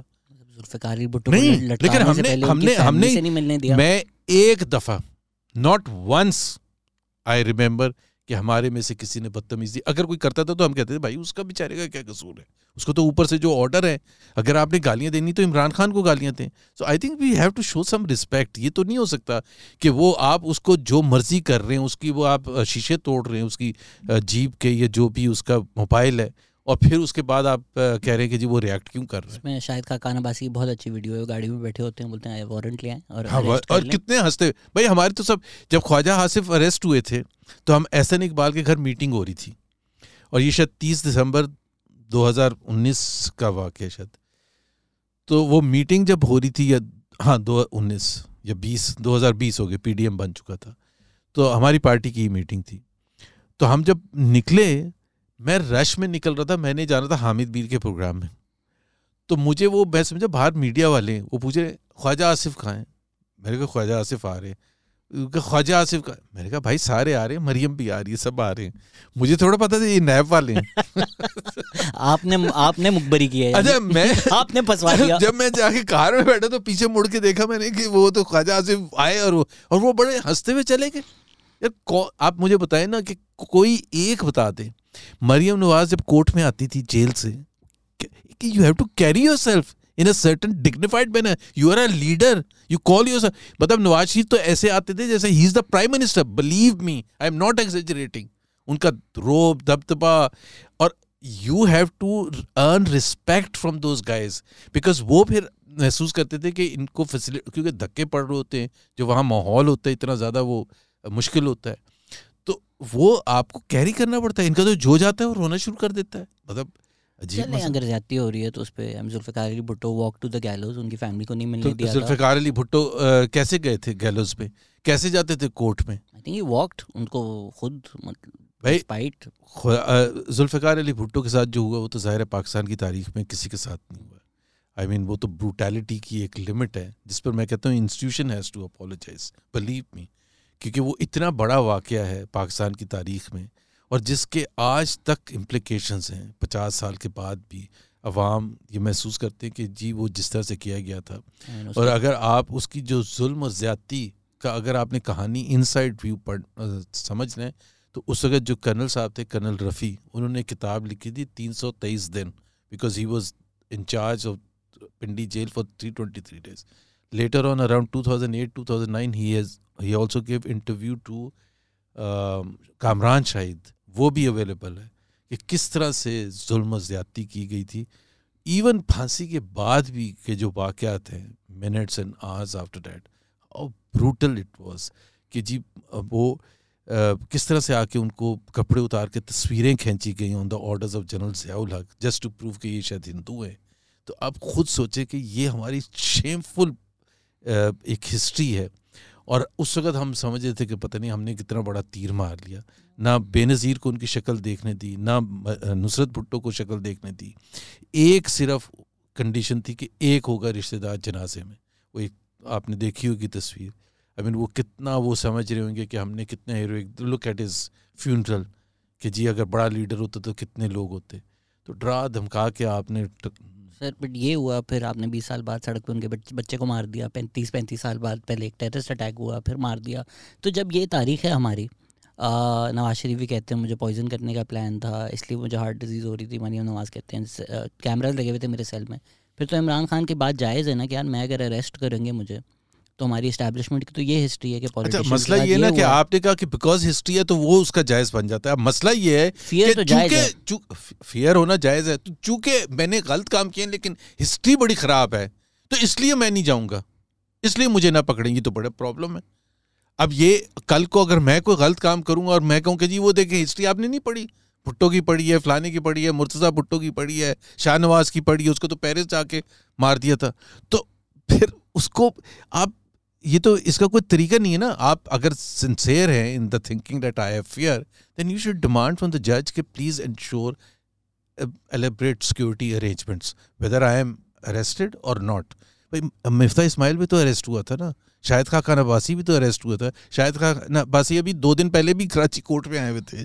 مطلب ہر ہفتے 10 دن کے بعد ان کی پیشی ہوتی ہے، وہ ختم ہی نہیں ہوتا کیس. کبھی شور میں جاتے ہوئے دیکھا ہے؟ اگلی پیشی میں 2 گھنٹے نکال کے خاقان صاحب پلیز پوڈ کاسٹ پہ بھی آ جائیے. میں کروا بھی دوں گا، وہ تو بڑے اچھے آدمی ہیں، وہ کوئی مسئلہ نہیں ہوتا ان کا. تو اس میں جو آپ لوگ ہیں، کیا آپ لوگ آپس میں بیٹھتے ہیں سوچتے ہیں کہ ہم لوگ تو بڑے احمق تھے، ہمیں بھی یہی کر لینا چاہیے تھا، ہم پاگل ہیں کہ ہم کورٹ کچہری گئے؟ جب ہم نے دیکھا ٹی ایل پی سڑکوں پہ آتی ہے، ریٹ آف دا اسٹیٹ ختم ہو جاتی ہے، پی ٹی آئی بھی موب لے کے آتی ہے، نہ کچھ ہوتا ہے. تو آپ لوگوں نے جو اتنے سالوں کبھی کسی کے ذہن میں نہیں آیا تھا، کبھی کسی کے ذہن میں نہیں آیا تھا کہ یہ اس کو چیلنج کیا جائے، اس پروسیس کو چیلنج کیا جائے. چاہے وہ مریم نواز، میں I am a eyewitness to this thing. Thursday جب نواز شریف وہاں لاہور میں جیل میں تھے تو تھرسڈے کو ملاقات ہوتی تھی. تو تھرسڈے کو وہ ملاقات کے لیے مریم نواز بھی ظاہر سی بات آتی. مریم نواز کی بیٹی بھی ساتھ ہے. نواز شریف جیل میں اور نئے والے اریسٹ کرنے آ جاتے ہیں سامنے. I mean, can you imagine? And she goes. کوئی واویلا نہیں، کوئی ایون لاؤڈ وائس میں نہیں بات کی. تو میں صرف یہ کہتا ہوں، میں وہ پی ٹی آئی والوں کو، بورن اگین مسلمز ہیں یہ، کہ بھائی خدا کے لیے آپ کے زمانے میں جو ہو رہا تھا آپ کو احساس ہے؟ تب تو میں آپ کے ساتھ کچھ سمپتائز کرنے کے لیے تیار ہوں. آپ کو پتہ ہی نہیں کہ ہو کیا رہا تھا، آپ کو پتہ ہی نہیں. متی اللہ جان کو اٹھا کے لے کے چلے گئے and you were not concerned about it. یہ آپ سار عالم کا اچھا یہ تو مذاق اڑاتے تھے. متی اللہ کا اڑایا، عمران ریاض اور چودھری غلام کی ویڈیو ہے، زیادتی کا مذاق اڑا رہے تھے. زیادتی کا مذاق اڑاتے تھے نا کہ جی گولی لگی ہے اور اس کو پروف کر رہے ہیں، ڈس پروف کر رہے ہیں. مذاق اڑاتے تھے، ہر لیڈر کا مذاق اڑاتے تھے جو اریسٹ ہوتا تھا. مریم نواز کا مذاق اڑاتے تھے. کلثوم نواز جو جیل میں نہیں ہاسپٹل میں جب تھی وہاں لنڈن میں، جولائی 2018 میں گورنر تھا. آئی وینٹ دیئر، اسی وجہ سے کیا تھا بیکاز ان کو 8 جولائی کو he was convicted by the court here, ان کو اور مریم نواز کو. تو میں وہاں گیا تھا. تو میں نواز شریف سے اور مریم نواز سے اور ڈار صاحب بھی تھے، وہ ہاسپٹل کا ہی پیچھے کمرہ تھا, اس میں ملاقات ہوئی تھی. تو پتہ چلا پی ٹی آئی والے اندر ان کے کمرے میں گھس کے تصویریں اتارنے کے لیے, جسٹ ٹو پروو کہ جی شی از ناٹ سک. یار I mean there is a limit to your concern. مطلب ایک Aitzaz Ahsan was bold enough to apologise کہ جی انہوں نے مذاق اڑایا تھا کہ جی وہ بیمار. مین اسٹریم میڈیا پہ مذاق اڑا رہے ہوتے تھے یہاں پر. بٹ اس میں آپ لوگوں کی میڈیا کی غلطی ہے یا آپ لوگوں کی سوچ کی غلطی ہے کہ جی شہباز گل اگر جیل جاتے ہیں, عمران خان پورا ملک روک دیتے ہیں, انٹرنیشنل میڈیا کو انگیج کرتے ہیں, اعظم سواتی ایک پریس کانفرنس کرتے ہیں, اس کے بعد اعزاز سعید رپورٹ کرتے ہیں کہ اعظم سواتی نے ان کو خود بولا کہ غلط ہو گیا تھا, وہ ویڈیو فیک تھی, میں نے I jumped the gun, but doesn't matter right. Press conference ہو گئی تو وہ پورا ایک میڈیا بنایا. آپ کے ورکر کے ساتھ زیادتی ہوتی ہے تو ہمیں ٹاپ پہ وہ اس طرح کا ولولہ یا اس طرح کا ریاکشن نہیں نظر آتا. فواد بھی پوڈ کاسٹ پہ آئے ہوئے تھے, انہوں نے دبے الفاظوں میں ڈس اپوائنٹمنٹ کی کہ یار Shahbaz Sharif Nawaz Sharif did not stand with me. So آپ لوگ نہیں کرتے اپنے ورکرز کے لیے اسٹینڈ, تو پھر کوئی اور بھی نہیں کرتا. نہیں, یہ تو I think you have to give full credit to Imran Khan and the team, وہ چاہے سوشل میڈیا کی ہینڈلنگ ہوئے چاہے مین لیڈرشپ کی ہینڈلنگ ہوئے. ابھی آپ دیکھیں کہ سب سے قریب جو ہے جب عمران خان جاتے ہیں, اس دن ریلی میں بھی تھے, تو اعظم سواتی از اے سمبل نا, دے وانٹ ٹو انشور کہ he is a symbol of intimidation and threats, اور جو اس کے ساتھ ظلم ہوا, زیادتی ہوئی, so he carries that symbol with him. ابھی بھی جب اسلام آباد گئے ہوئے تھے تو اعظم سواتی واز ود ہم. سو اس میں تو میں کرٹیسائز کر ہی نہیں سکتا نا, بٹ وہ یہ کہہ رہے ہیں کہ جو میرے لیے قربانی دے گا میں اس کے سب سے آگے ہو کے اس کا دفاع کروں گا, اور ہر ایک ایسا مین یوز کروں گا, چاہے وہ سوشل میڈیا کا پلیٹ فارم ہو, الیکٹرانک میڈیا کا ہو, انٹرنیشنل میڈیا ہو, جہاں میں یہ سب چیزیں اٹھاؤں گا. اب دیٹ از وائی ہم جب جواب دیتے تو ہم کہتے ہیں ایکسکیوز می سر, جب آپ اس کی بات کر رہے ہیں, جب دروازہ توڑنے کی بات تھی, جب مریم نواز 18 اکتوبر کو کراچی میں تھی, اور again we are eyewitness to that کہ وہ کس طرح سے ہوا تھا, اور وہ دروازہ کیسے توڑا گیا تھا, اور کس بات پر توڑا گیا تھا کہ جی وہ پچھلے دن 5 بجے سے پہلے قائد اعظم کے مزار پر اس نے ووٹ کو عزت دو کا نعرہ لگایا تھا. اب اس نے ووٹ کو عزت دو کا نعرہ لگایا تھا, تو آپ نے وہ دوسرے دن آگے صبح بلکہ رات کو ڈیسائیڈ کر لیا تھا. Police was not ready, I G was not ready to go and arrest, because وہ کوئی کیس بنتا ہی نہیں تھا. اور that is why the intelligence agencies and the Rangers got involved and force them کہ جی جا کے آپ اریسٹ کریں اینڈ سو آن. تو ایک تو تھینک یو کیپٹن صفدر کا کہ انہوں نے یہ کیا. اب وہ جگہ ہی بند ہو گئی ہے, اب کوئی نہیں جا سکتا مزار کے اندر, اب اندر نہیں جا سکتے. پہلے یو کوڈ گو ٹل دا وہ جو گریف کا وہ بنا ہوا ہے, اب وہاں کوئی بھی نہیں جا سکتا. تو اس میں سر ایک کہاوت ہے پاکستان میں کہ لڑائی کے بعد جو مکہ یاد ہے وہ اپنے آپ کو مارنا چاہیے. تو جب یہ انسیڈنٹس ہو رہے تھے تب جب خاموشی تھی, میڈیا نیریٹیوز نہیں تھی, انٹرنیشنل میڈیا نہیں انگیج کی تھی, سوشل میڈیا نہیں انگیج کی تھی, تو اب لوگوں کو آ کے بتانا کہ جی 3 سال پہلے ہمارے ساتھ یہ ہوا تھا. اب نہیں ہم پھر بھی نہ بتاتے. ہم نے اس وقت جتنا بھی بتایا تھا اس کو ایکسکیوز نہیں کے طور پر یوز کیا to promote our own political policy. ہم تو اس لیے کہتے ہیں کہ جی آپ جب یہ بات کرتے ہیں کہ فلانے کو اریسٹ کر لیا 2 دن اور 4 دن, اور اب تو وہ نیب لا ہی چینج ہو گیا جس میں وہ پہلے 90 دن تک وہ رکھ سکتے تھے ریمانڈ میں, اب تو رکھ ہی نہیں سکتے, تبھی وہ 4 دن 5 دن کے بعد باہر آ جاتے ہیں جو بھی ہے. مطلب یہاں تو وہ بھی کنسرن کرتے ہیں جو کہ خود وہ دینے گئے تھے, شاہ محمود قریشی وہ اریسٹ دینے گئے تھے, وہ کہہ رہے ہیں کہ جی ہم تو سمجھے تھے سی سی پی او کے آفس لے جا کے ہمیں چائے وائے پلا کے واپس چھوڑ دیا. Excuse me, why were you thinking on those lines and then why are you complaining کہ جی مجھے وہاں فلانی جگہ بھیجا. آئی مین یہ تو بالکل ہی عجیب قوم ہے.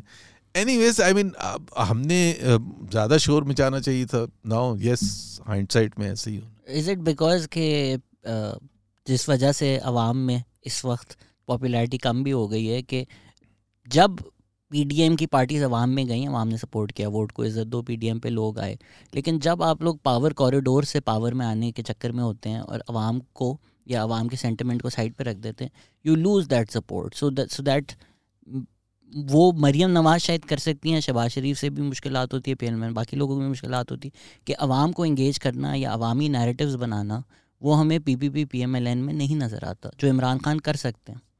نیریٹو بلڈنگ بہت اچھی کرتے ہیں عمران, اس میں کوئی شک نہیں ہے. ایک تو اس کے لیے آسان بھی ہے, میں آپ کو فرینکلی بتاؤں کیوں. وہ جھوٹ ووٹ سب اس میں شامل کر دیتا ہے.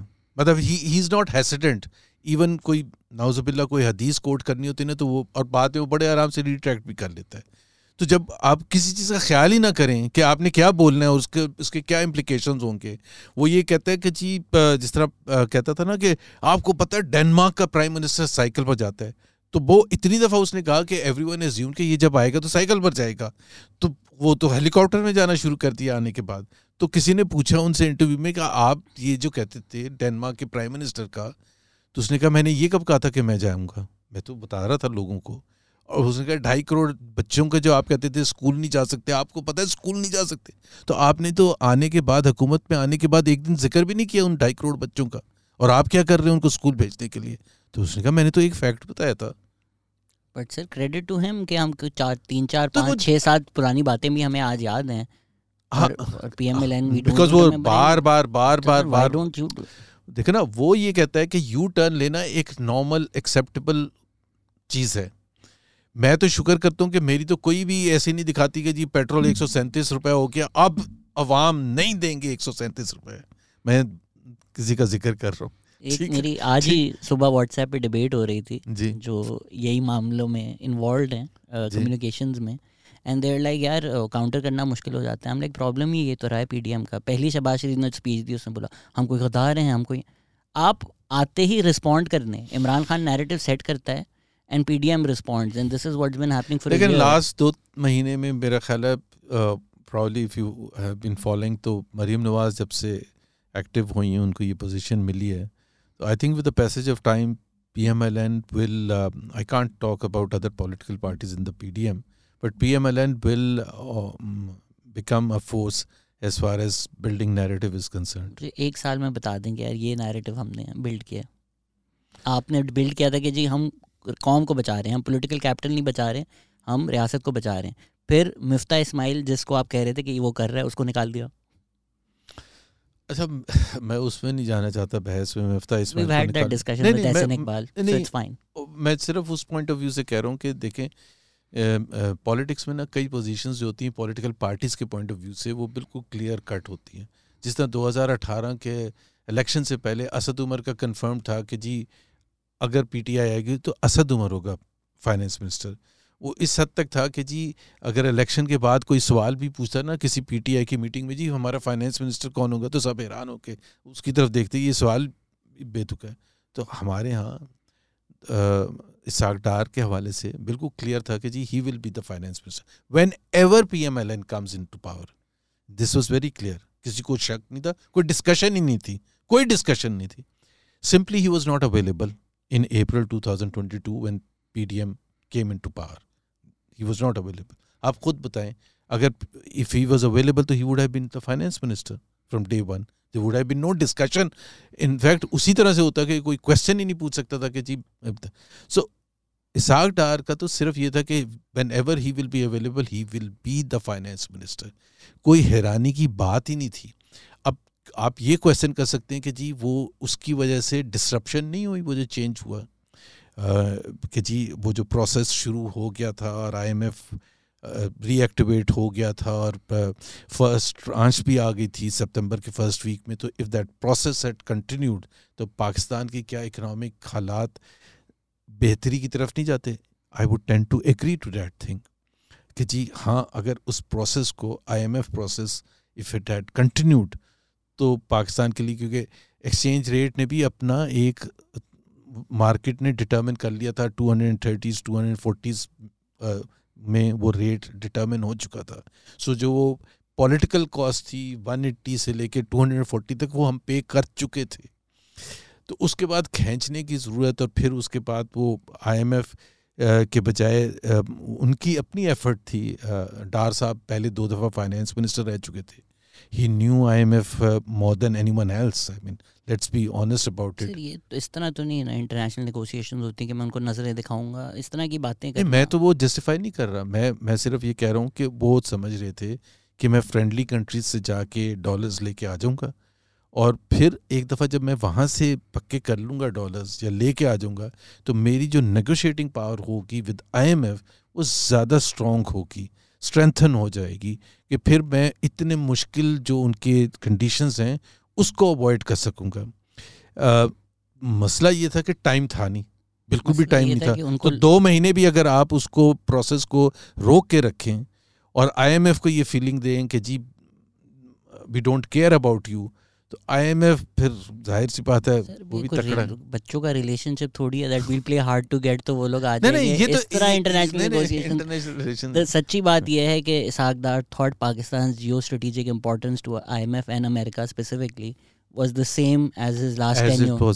تو وہ جب آپ کہتے ہیں اب آئی ایم ایف کا دل نہیں ہے, کیوں آئی ایم ایف کا دل کیوں ہوگا یار؟ مطلب ہم دیکھ رہے ہیں بالکل آپ کی بات صحیح ہے, ٹائمز ہیو چینجڈ. ایک زمانے میں ہماری ریلائنس اپنے مسلم کنٹریز پر بہت زیادہ ہوتی تھی, وہاں بھی حالات چینج ہو گئے ہیں. جس طرح سعودی فائنانس منسٹر نے اراؤنڈ 2-3 مہینے پہلے ایک بڑی اچھی بات کہی, جو کہ یورپینز اور امریکنز پہلے کہتے تھے, اب سعودی وہ بھی ہارورڈ ایجوکیٹڈ ہے تو پڑھ کے آئے ہوئے. اس نے کہا بلاول بھٹو سے, جب جنوری کی بات ہے ڈیوس میں, کہ we collect taxes from our people and they ask us this very simple question that the friendly country we are trying to help, what is that friendly country doing to fix its own economy. بڑا ایک relevant question ہے کہ بھائی ہمارے سے آپ جیبوں سے آپ کہہ رہے ہیں ٹیکس دیں, اور آپ ایک فرینڈلی کنٹری کو دے رہے ہیں جو کہ پہلے 23 دفعہ جا چکا ہے آئی ایم ایف کے پاس اور اپنی اکانومی کو ٹھیک نہیں کرتا اور بار بار لڑکھڑاتا ہے اور پھر آتے ہیں. تو بات تو بالکل ریلیونٹ ہے. And this is the biggest problem that Pakistan has. I mean 88 سے لے کے آج تک 13th serious balance of payment crisis ہو چکے ہیں.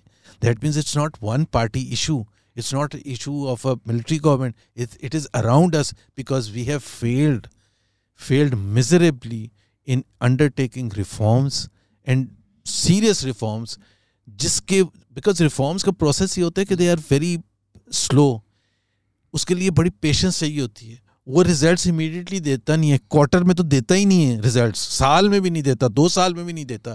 تو جب آپ وہ ریفارمز انڈرٹیک کرتے ہیں تو پولیٹیکل گورنمنٹس لڑکھڑانے شروع کر دیتے ہیں, ہماری تو پاپولیرٹی خراب ہونے شروع ہو جائے گی, and that is why the reluctance to undertake those reforms. But اگر وہ آپ ریفارمز لیں گے تو پھر جا کے آپ کا tax to G D P اوپر جانا شروع ہوگا. Why are we struggling as one of the worst 10 countries in terms of tax to GDP? Why we have circular debt building up so much? Because energy reforms نہیں کرتے, اس sector میں reforms نہیں کرتے. جب آپ reforms کریں گے, جب آپ distribution companies کو fix کرنے کی بات کریں گے, جب آپ generation companies کو fix کرنے کی بات, fix in a permanent way so that وہ every time the change of government does not result in new problems rather than solutions or so on and so forth. Reforms میں آؤں گا, but وہی narratives والی بات ہے. ہم دیکھتے ہیں کہ پرائسز بڑھتی جا رہی ہیں, عوام کی زندگی مشکل ہوتی جا رہی ہے, پھر ویڈیو آتی ہے کہ اسحاق ڈار کو کیک کھلایا جا رہا ہے. تو آپٹکس جب آپ کہتے ہیں جی وہ نیریٹیو بلڈنگ میں بہت اسٹرانگ ہے, بٹ یہ اون گولز بھی تو دیکھیں نا آپ لوگ. کیک اسحاق ڈار کو کیک کھلایا جا رہا تھا, کس چیز کے لیے؟ Over the success of Ishaq Dar. نہیں, کب کی بات ہے مجھے نہیں پتا. یہ ابھی ریسنٹلی یہ ویڈیو ہے کہ مریم نواز کیک کھلا رہی ہیں اسحاق ڈار کو. I don't know what the occasion was, مجھے یاد بھی نہیں ہے. either way جو پی ڈی ایم جو پچھلے 1 سال کی پرفارمنس ہے اس میں کیا نیریٹیوز بلڈ کیے ہیں یا کس نیریٹیوز کے ساتھ الیکشنز میں جائیں گے؟ دیکھیں نا, وہ جو میں کہہ رہا ہوں نا, اس میں بہت سے لوگ اور نواز شریف صاحب بھی کا بھی پوائنٹ آف ویو تھا کہ جی ہم الیکٹورل پروسیس میں جائیں جلد از جلد. یہ بالکل کلیئر ہے. I mean this is known to the world and with in the party as well. اور اس کی ظاہر سی بات ہے, ان کی سمجھ بوجھ اتنی تھی کہ وہ سمجھ رہے تھے کہ یہ ہم مشکلات کا شکار رہیں گے. اور میں تو ہر چیز میں کہتا ہوں کہ سب سے زیادہ امپورٹنٹ چیز ہوتی ہے معیشت ہوتی ہے. معیشت کو لے کے آپ دیکھتے ہیں کہ جی 6 مہینے کے بعد, مثال کے طور پر اپریل میں جب ہم بات کر رہے تھے حکومت سنبھالتے وقت کہ جی جولائی, اگست, سپتمبر میں ہمارے کیا ہوگا, یہ کوئی بڑائی نہیں ہے کہ آپ یہ کہیں کہ ہم تو ریاست کو بچانے آئے تھے. بھائی پولیٹیکل پارٹی کا کام ہوتا ہے کہ ریاست کو بھی بچانا ہوتا ہے اور پولیٹیکل کیپٹل بھی بچانا ہوتا ہے. یہ اگر آپ ہار جائیں تو آپ کہیں کہ میں نے تو پولیٹیکل کیپٹل تو ریاست کو بچانا تھا تو لوز کر دیا. یہ تو بڑے اچھی آپ وہ ہے, وہاں آپ کرکٹ میچ ہار کے آ جائیں ورلڈ کپ میں پہلے راؤنڈ میں اور کہیں کہ جی ہم نے یہ دیکھیں, ہم نے پلیئر کو تو دیکھا, موقع دیا نا. یہ نہیں ہے, آپ کو جیتنا ہوتا ہے. اور حکومت میں آپ آتے ہیں, ہاتھ کھڑا کرتے ہیں. کس چیز کے لیے ہاتھ کھڑا کرتے ہیں؟ میں تیار ہوں پاکستان کے یہ جو مشکل ترین ایشوز ہیں اس کو ایڈریس کرنے کے لیے. That is why you come. اور یہ پاکستان میں ایک عجیب منترا بن گیا ہے کہ آپ اپنی رسپانسبلٹی اون ہی نہیں کرتے. وہ 3.5 سال ہو گئے تھے, 3.5 سال کے بعد بھی کہتے تھے مہنگائی وہ 3.5 سال پہلے خراب جو کر کے گئے تھے.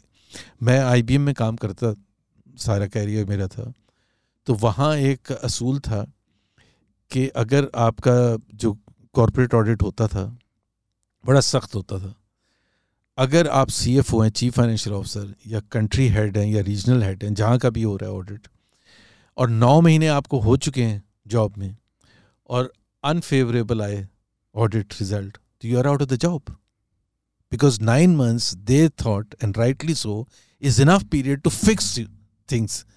9 مہینے کے بعد بھی آ گیا وہ جی پچھلا جو کر کے کیا تھا, that means you are not capable, you have to own the decision making. So current PDM government کی بات کر رہے ہیں, میں کسی کی بھی بات کر رہا ہوں, PTI کی بات کر رہا ہوں. میں آپ کو ایک ایگزامپل دیتا ہوں, ٹو ایلیبریٹ, کہ میں سب کو یہ کہتا ہوں چاہے PTI کی گورنمنٹ تھی یا PTM کی گورنمنٹ, دا پوائنٹ از آپ کو 5 دن ہوئے ہیں آئے ہوئے, اور آپ نے ایک فیصلہ کیا کہ چینی کو ایکسپورٹ کرتے ہیں 1 ملین ٹن ایگزامپل کے طور پر, without consideration of the demand in the market, the supply side, stocks کتنے اویلیبل ہیں, and after a month you realise کہ وہ تو شارٹیجز ہو گئی ہیں شوگر کی, which has led to price increases. ٹھیک ہے, تو آپ کو تو صرف 5 دن ہوئے تھے, آپ پچھلی حکومت پر نہیں ڈالیں گے, اٹ واز یور ڈیسیژن. یہاں اس ملک میں لوگوں کو سمجھ ہی نہیں آتی, پڑھے لکھے لوگوں کو نہیں سمجھ آتی where to put the blame, because it's your decision. اسی طرح سے وہ جو ہوائی, وہ ان کے جو سول ایویشن کے منسٹر تھے, جب وہ کریش ہوئے, اب میں ایک سمپل سی ایگزامپل دیتا ہوں کہ جو پڑھے لکھے لوگوں کا طریقہ ہوتا ہے نا ایویلویٹ کرنے کا, کریش ہوا, انہوں نے رپورٹ دینی تھی اس کی, انہوں نے آ کے پارلیمنٹ میں یہ کہا کہ جی رپورٹ تو انہوں نے کیا دینی تھی, انہوں نے اس کا تجزیہ یہ کیا کہ جی یہ جو 2/3 یا 1/3 ہمارے پائلٹس ہیں وہ تو جعلی لائسنس پر ہیں, پائلٹ لائسنس پر ہیں.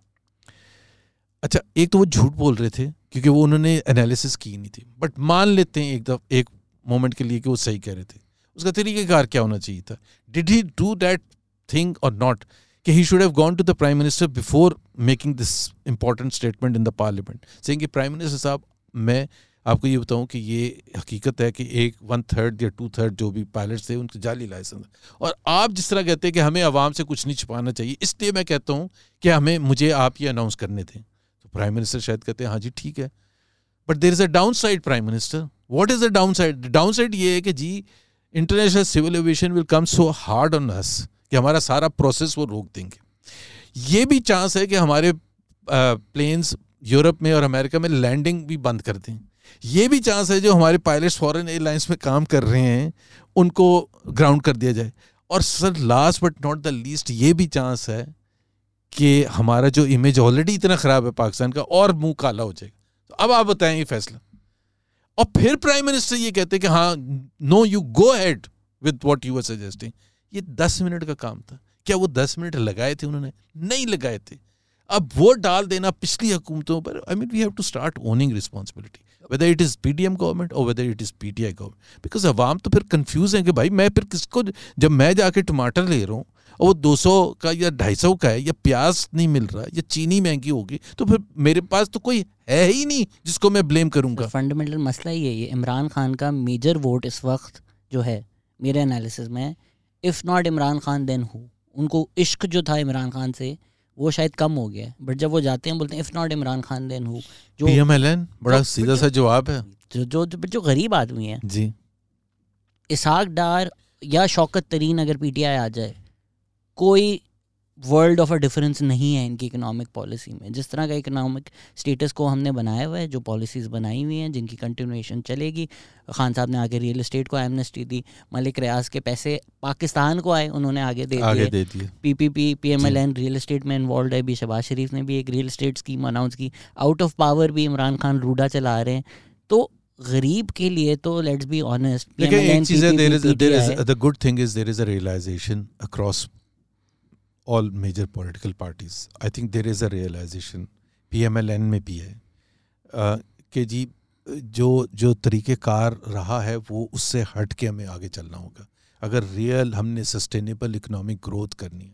اور میں وہی کہتا ہوں کہ جی اس میں جو سب سے زیادہ امپورٹنٹ چیز ہے نا, اس میں آپ کو وہ چیزیں ٹھیک کرنی ہیں جو سوسائٹی پہلے بلڈ کرتی ہے. جس طرح سے میں کہہ رہا ہوں ایجوکیشن میں انویسٹمنٹ کرنا ہے, جس طرح سے ہیلتھ کیئر میں کرنا ہے, صاف پینے کے پانی میں کرنا ہے, پاپولیشن کنٹرول میں کرنا ہے. مطلب ہماری تو پاپولیشن ہی ہمیں تباہ برباد کر دے گی جس طرح سے گروتھ ہے. آپ کو میں صرف ایک اسٹیٹسٹک بتا دوں, UN کے حساب سے for the 10 most populous countries outlook for next 28 years till 2050, تمام جو کنٹریز ہیں US, انڈیا وغیرہ سب کی جو پاپولیشن گروتھ ایسٹیمیٹ ہے وہ کچھ 7% سے لے کے 11-12% پر ہے.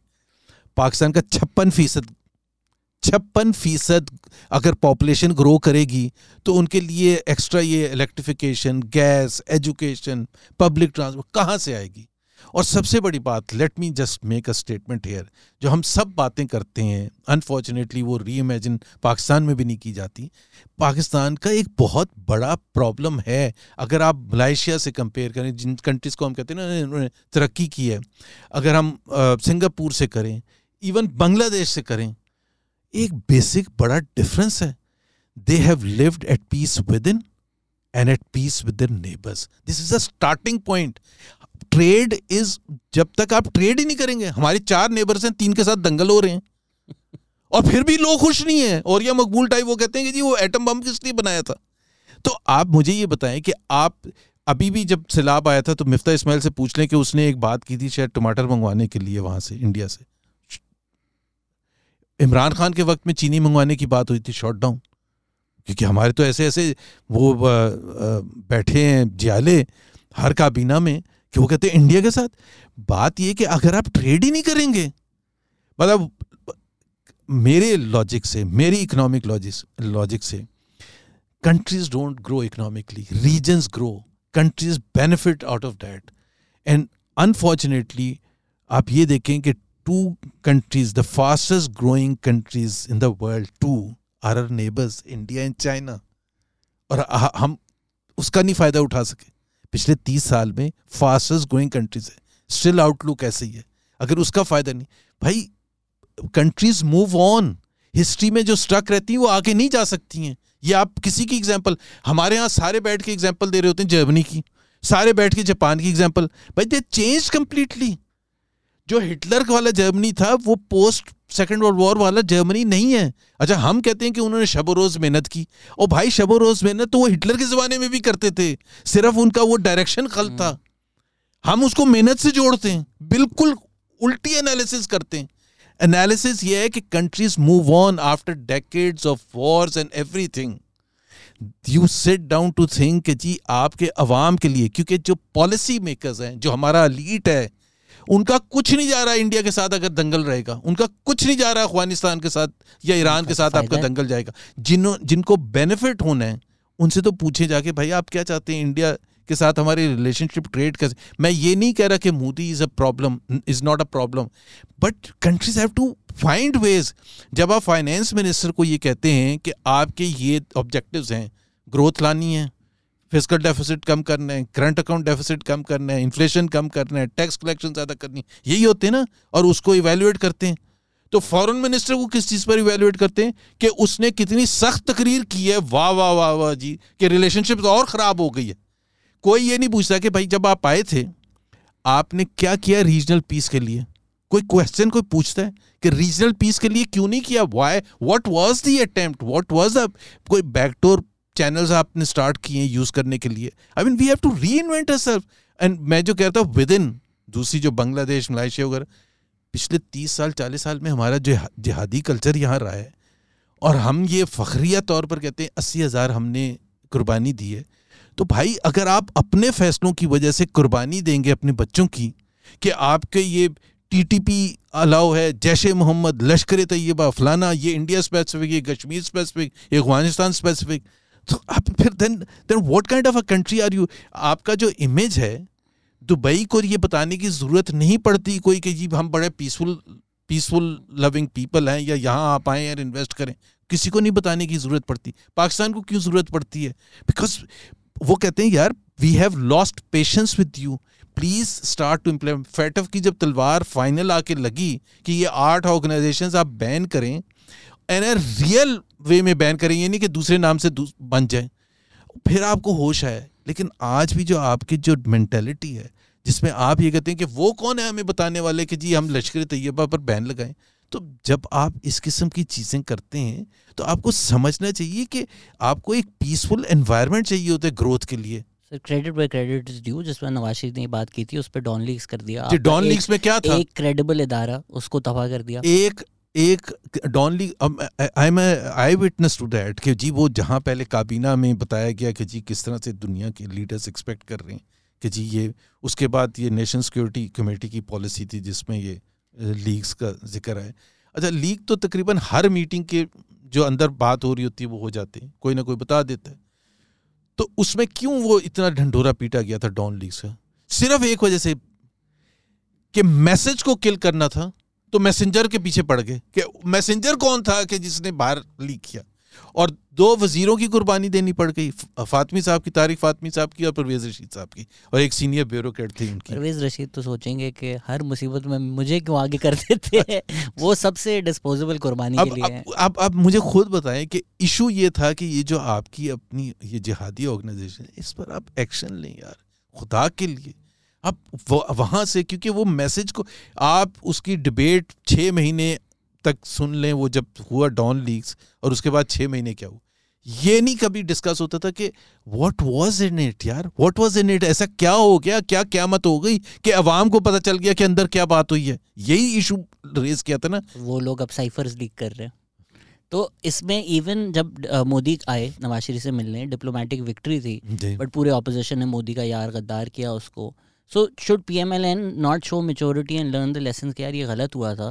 اب ہم PML-N سے بھی وہی باتیں سنتے ہیں کہ جی کشمیر کھو دیا عمران خان نے, رو کا ایجنٹ ہے. ایک تو اسٹیٹمنٹ کی حد تک ہوتا ہے. دیکھیں آپ نے وہ بات کی ہے, آئی تھنک جو سب سے بڑا تھا یہ مودی تو خیر وہ آئے تھے, وہ he was coming from Afghanistan, but جو جس کو آپ کہتے ہیں نا one of the main foreign policy initiatives for the good of Pakistan جو تھا وہ 99 میں جب واجپئی صاحب کو لے کے, remember he was a BJP leader, اور BJP always had been hostile, still is hostile to Pakistan, unlike Congress بھی ہے, بٹ BJP تو بالکل ایکسٹریم, وہ RSS کو اس وقت تو بالکل RSS ٹائپ اس کو کیا جاتا تھا. کر سکتے ہیں ایگزیکٹلی. اس کا پرائم منسٹر کو آپ ایک بس یاترا کے تھرو لاہور لے کے ہیں, and Prime Minister Vajpayee goes to Minar Pakistan which is a symbol for Pakistan, creation of Pakistan, اور وہاں جا کے وہ لکھیں جو پاکستانی سننا چاہتے تھے کہ ہم اپنے دل و جان سے پاکستان کے وجود کو ایکسیپٹ کرتے ہیں, اور ہم خواہش ہے ہماری کہ پاکستان ترقی کرے اور گرو کرے. اس کے بعد آپ نے کارگل کر دیا, اور لاہور پیس اکاؤٹ ہوا, اور اس کے بعد کارگل کیا گیا, اور rightly so Vajpayee and the Indians پر سنپڈ کہ بھائی ایک اس نے پولیٹیکل رسک لیا, اتنا بڑا پولیٹیکل رسک لیا کہ جی وہ BJP کے prime minister, by the way ان کے الیکشنز ہونے والے تھے, ابھی ان کے الیکشن جب ہونے والے تو پتہ چلا کارگل پر چڑھائی ہو گئی ہے, تو وہ تو مڑ کے کہہ رہے بھائی آپ نے تو مجھے مروا دیا total. So he would be ready to do اینی تھنگ, اگر بام بھی کرانا پڑے پاکستان پر ٹو ریسٹور ہز کریڈیبلٹی کہ جی میں نے. لاہور پیس ایکارڈ سائن ہوا تھا 99 فیبری میں, 6 سال کے بعد اسلام آباد پیس ایکارڈ اسی پرائم منسٹر واجپئی کے ساتھ سائن کیا جنرل مشرف نے. لفظ پر لفظ سیم ہے except for one thing. In 2005 document, peace accord, Pakistan conceded for the first time that Pakistan will no longer allow its territory to be used for cross-border terrorism. Lahore peace accord میں کہنے کا مطلب یہ آپ نے 6 سال ضائع کر دی, پرائم منسٹر کو بھون کے رکھ دیا, اس کو نوکری سے نکال دیا, PML-N کا رگڑا لگا دیا, ملٹری انٹرونشن کر لیا, بیکاز جنرل مشرف کے پاس تو بڑا ایزی چوائس تھی. اگر آپ اس وقت کی ہسٹری پڑھیں, نسیم زہرا کی بھی بک ایک بڑی اچھی ہے کہ ان کے پاس تو اگر کشمیر پر قبضہ ہو جائے تو باہر نہیں آ رہے, اور اگر نہیں ہوگا تو ہم کو کر دیں گے. تو سر بٹ یہ باتیں ساری صحیح ہیں, بٹ PML-N کے بیانے میں ہمیں یہی نظر آتا ہے, ہم عمران خان کو تنقید کرتے ہیں, انہوں نے کافی غلیظ باتیں کی, بٹ طلال چودھری, عابد شیر علی, اس طرح کے لوگ بھی اس طرح کی باتیں کرتے ہیں. اگر ہم آپ کا ذکر کریں, آپ کی ایک ویڈیو لیک ہوئی, اس پہ بہت زیادہ نیریٹو ہوا, اس پہ آپ نے منصور علی خان کے ساتھ ایک لمبا اس میں انٹرویو کیا ہے, آپ نے اپنی مینٹل ہیلتھ کی بھی باتیں کی, پھر آپ مریم نواز کے اسپوکس پرسن ہیں, تو عمران خان کی ویڈیو لیکس ریگولرلی یوز ہو رہی ہوتی ہیں PML-N کی میڈیا اور کمیونیکیشنز میں. تو shouldn't you sit there and be like نہیں یار اگر میرے ساتھ غلط ہوا تھا تو ہمیں کسی اور کے ساتھ بھی یہ نہیں کرنا چاہیے. میں تو کبھی بھی نہیں کہتا میرا خیال میں تو ابھی وہ تو اس قسم کی ویڈیو نہیں, میں تو نارمل بھی آڈیو کسی کی بات چیت ہو رہی ہے. ابھی جس طرح آئی تھی نا یاسمین راشد کی پریزیڈنٹ الوی کے ساتھ, میں تو وہ بھی کہتا ہوں یار دیکھیں نا, میں اور آپ بھی اپنے دوستوں میں بیٹھتے ہیں, اگر ہر ایک کی پرائیویٹ لائف میں جا کے آپ کوئی بھی چیز ریکارڈ کر لیں گے تو وہ تو آپ کی اپنی فیملی کے سامنے بھی امبیرسمنٹ ہوتی ہے نا. آپ وہاں کس قسم کی گفتگو کر رہے ہیں, لڑکے بیٹھے ہوئے ہیں سارے, ایون عورتیں بیٹھی ہوئی ہیں آپس میں, بھائی وہ تو اس وقت شیئر کر رہی ہیں کہ یہ میں اور آپ اپنے اس میں کر رہے ہیں. ابھی وہ کسی کا ڈومین ہے کہ جی وہ کر رہا ہے, because the real question is why not one prime minister, two prime ministers, and I know for a fact کہ how careful prime minister Nawaz Sharif was کہ جی یہ چیز باہر نہ لیک ہو جائے. I mean if the prime minister is not comfortable in his own prime ministerial office تو آپ سوچیں کہ یہ میں تو بالکل اس چیز کے اگینسٹ ہوں کہ یہ آپ کو یہ یوز کرنا چاہیے. And that the first question that has to be raised is why is this coming out یار, who is doing it, and اتنی تعداد میں اتنی فریکوینسی کے ساتھ. تو میں ناٹ بیکاز اٹ ہیپنڈ, میں تو اس ٹائپ کا ہوں ہی نہیں کبھی, اور اس وقت بھی جب ہوا تھا بیکاز آئی واز ٹارگیٹڈ. یہ جو آپ کو 18 اکتوبر کا جو میں نے واقعہ بتایا تھا جو مریم نواز کے ساتھ جب ہوا تھا, ہمیں تو ایک سیریز تھی ظاہر ہے پریشر کی جو چل رہی تھی اس وقت ہی. آئی واز بورنڈ کہ جی کس طرح سے مجھے وہ کیا جائے گا, اور وہ پورا پیکج بنایا تھا نا بھائی. میری صرف ایک تو ہوتا ہے نا ویڈیو آپ نے ریلیز کر دی, but that was not a release of the video, there was a package about my financial integrity کہ جی میں پیسے لے کے اور جو پیسے مانگتے ہیں اس کو میں پھینکوا دیتا ہوں. مطلب میں محمد زبیر کو اگر کوئی جانتا ہے نوکری پہ آپ لوگوں کو بلاتے ہیں اور نوکری پر بلاتے ہیں, مجھے تو میرے سے تو گلا ہی لوگ یہ کرتے ہیں. مطلب this is on record even as a governor اور as a minister for 5 years and I was from the inside, مطلب کچن کیبنٹ کہہ لیں جو بھی, میں نے آج تک کسی کو نوکری نہیں دلائی. میں نے آج تک نہیں. میں گورنر تھا, میرے سن ان لا کا ایڈیشنل ایڈوکیٹ جنرل کا 9 یا 10 بننے تھے, and he was qualifying. I did not sign because میرے ملٹری سیکرٹری سے میں نے ڈسکس کیا, اس نے کہا جی بڑا ایشو ہو جائے گا آپ نہ کریں. I did not. Obviously میری ایک ہی بیٹی ہے, but I did not. میں نے تو نوکری نہیں دلائی کسی کو. ایک بندہ اگر آگے کلیم کر لینا کہ یہی تو گلا ہے ان کا کہ نوکری نہیں دلائی, ہوٹل روم لے گئے, یہی تو شکایت ہے. اچھا ہوٹل, پہلی بات تو یہ ہے کہ دیکھیں میں نے اس وقت بھی ایک خط لکھا تھا عمران اسماعیل صاحب کو, گورنر تھے, بیکاز وہ ڈسکریڈٹ کرنا چاہ رہے تھے کہ میں گورنر جب تھا, وہ سٹوری جو تھی کہ گورنر ہاؤس کو یار governor house is like a bloody prime minister president house. وہاں فوج بھی ہوتی ہے, رینجرز بھی ہوتی ہے, پولیس بھی ہوتی ہے, وہاں ملٹری سیکرٹری بھی رہتا ہے, وہاں ADC بھی رہتا ہے, وہاں اور لوگ بھی رہتے ہیں, ایک بہت زیادہ کمرے ہیں, فیملی بھی رہتی ہے, and so on and so forth. تو وہ ایک, میں یہ نہیں کہہ رہا کبھی کوئی کر نہیں سکتا, بہت اسمارٹ ہوگا تو شاید وہ کر لے گا, CCTV کیمراز لگے ہوئے, پتہ نہیں کیا کر رہا ہے. I mean to undertake that thing and going to a hotel, آپ کا ایک منیمم پروٹوکول ہوتا ہے جس میں آپ زیادہ سے زیادہ یہ کہہ سکتے ہیں کہ بھائی آپ نیچے بیٹھے, میں اوپر سے آ رہا ہوں, یہ کہیں گے نا. بٹ آپ اگر وہ جس طرح سے اس میں بتایا تھا کہ جس طرح سے ایک کنٹینیوسلی کرے گا کوئی, تو ایک obviously it's not a done thing. And then پھر وہ میرے بزنس پارٹنر کا نام لے کے کہ جی وہ that was a package to hit at me so that میں چپ کر جاؤں. پھر اس کے بعد anyways آپ کی پوزیشن ہے کہ بالکل ہی ڈاکٹرڈ فیک ویڈیو تھی. It was a مطلب اچھا اس میں صرف مسئلہ یہ تھا کہ it was a doctored and fake video. اس میں سر آپ نے کہا تھا کہ شیخ رشید FIM ہے تو میں ان سے فورینسک کر رہا ہوں, میں پاگل تھوڑی ہوں, میں نہیں کرواؤں گا. You want to get over this thing. یہ اب کیوں نہیں کروا رہے, کروا دیں. نہیں مطلب کس چیز کے لیے, دیکھیں کئی چیزیں ہوتی ہیں جو میں نے اپنے فادر سے سیکھا تھا. سر اگر ایک آفیشیل رپورٹ آ گئی کہ یہ ڈاکٹر تھی, اٹ ول آلسو نہیں وہ اچھا اس کا بھی میں نے چیک کیا تھا کیونکہ ہم نے سارا کچھ کیا تھا. وہ پہلی چیز یہ ہوتی ہے کہ وہ جب آپ فورینسک کرواتے تو یو ہیو ٹو ہیو کہ یہ کس کیمرے سے لی گئی تھی, وہ اس سے اس کو اوریجنل کر کے کرتے نا, کیسے ڈاکٹرڈ کی گئی تھی وہ تو کیسے مجھے نہیں پتا. بٹ کوئی بھی ویڈیو ایکسپورٹ کر کے بتا سکتا ہے کہ ڈاکٹرڈ ہے یا فیک ہے. This is impossible at all. That was not the issue. Again جو میں واپس آ رہا ہوں کہ جی یاسمین راشد کی ڈاکٹر تھی یا نہیں تھی, the issue is something else. میرے لیے جو پیکیج بنایا گیا تھا to discredit me, that was the issue. مجھے جو جتنے لوگ جانتے ہیں, اور وہ جب آپ کسی بھی کوئی پیکیج ہو نا تو اس میں 2-3 چیزیں اگر ہوتے ہیں, تو اگر کوئی ایک ویک پوائنٹ ہوتا ہے نا تو اس سے کریڈیبلٹی کو ختم ہونا شروع ہو جاتا ہے. میرا نہیں خیال ہے کہ پورے پاکستان میں کوئی مجھے جانتا ہے کہ میں ایک پیسے کا بھی میں ادھر سے ادھر کچھ کر سکتا ہوں. میں نے مطلب آپ نے مجھے کہا کہ آپ کا کیس نہیں بنا تھا, میں یہ نہیں کہہ رہا کہ دوسروں نے کیا تھا, دوسروں نے بھی نہیں کیا تھا, بٹ میں نے اپنے دور میں 5 سال میں نے کبھی کسی کو یہ نہیں کہا کہ میرا بیٹا دبئی آ رہا ہے اس کو ایئرپورٹ سے پک کر لیں. میں نے کبھی نہیں کہا. آپ کو پتہ ہے جب سے میں نے گورنری چھوڑی ہے میں تقریباً ہر ہفتے لاہور یا اسلام آباد جاتا رہوں. میں نے آج تک مجھے کوئی پک کرنے نہیں آیا, آج تک. میں وہ کریم یا جو رینٹا کار ہوتی ہے اس میں پھرتا ہوں, اور سب کو پتہ ہے, سب کو پتہ ہے. تو یا تو نا کہ ایک شخص کی ایک نیچر ایسی ہو کہ جی وہ جس میں آپ کوئی کویسچن مارک لگا دیں. اب باقی اللہ کی مرضی ہے. آپ کیوں پالیٹکس میں ہیں؟ آپ آئی بی ایم سے گریجویٹ کیا, وہاں پڑھاتے تھے, اچھا خاصا آپ اچیو کر چکے ہیں کارپوریٹ لائف میں بھی. پھر آپ ایک ایسی پارٹی میں ہیں جس میں آپ زندگی لگا دیں, محنت کر دیں, آپ پارٹی ہیڈ نہیں بن سکتے, کچھ بھی ہو جائے. سو آپ کیوں اس پارٹی میں اتنی زندگی وقف کر رہے ہیں؟ یہ تو خیر میرا خیال ہے یو ایس میں بھی نہیں کوئی کہتا کہ جی آپ ریپبلکن پارٹی میں کیوں ہیں, آپ پارٹی ہیڈ تو نہیں بن سکتے. کیوں نہیں بن سکتے؟ کوئی بھی بن سکتا ہے ریپبلکن پریزیڈنٹ. بھائی میں صرف یہ بتا رہا ہوں کہ بہت سی دفعہ یہ ہوتا ہے نا کہ آپ نہیں بن سکتے نا, نہیں بن سکتے. the path is there نا. لیکن پلیز آپ جو اینگل سے آپ نے کویسچن کیا ہے, میرا تعلق کراچی سے, جی, آئی بی ایم سے, کارپوریٹ ورلڈ سے, کوئی پولیٹیکل بیک گراؤنڈ نہیں, کوئی کچھ نہیں ہے.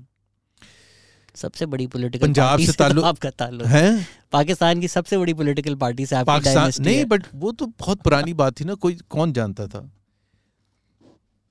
لانگ آفٹر دیٹ میں آئی بی ایم چھوڑ کے آتا ہوں, ٹھیک ہے, میرے پاس کوئی ایسا پیسہ نہیں ہے as a corporate executive who has worked outside, اللہ کا شکر ہے, but nothing to spare for the party and I have not given a penny.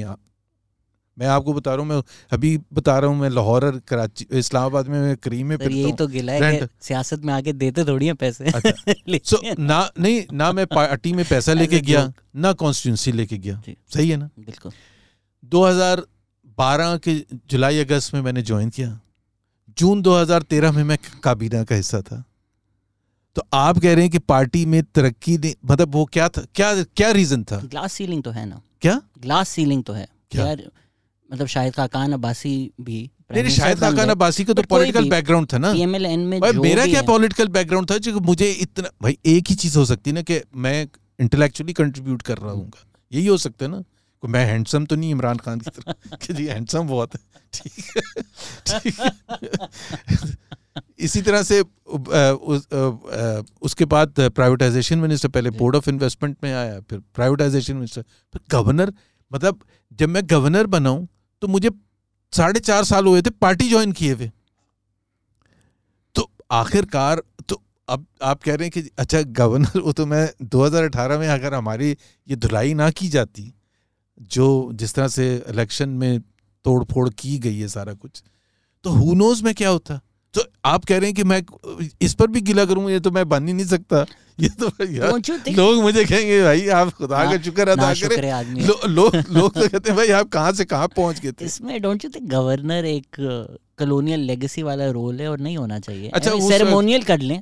No, Sindh was different then and in many ways even now.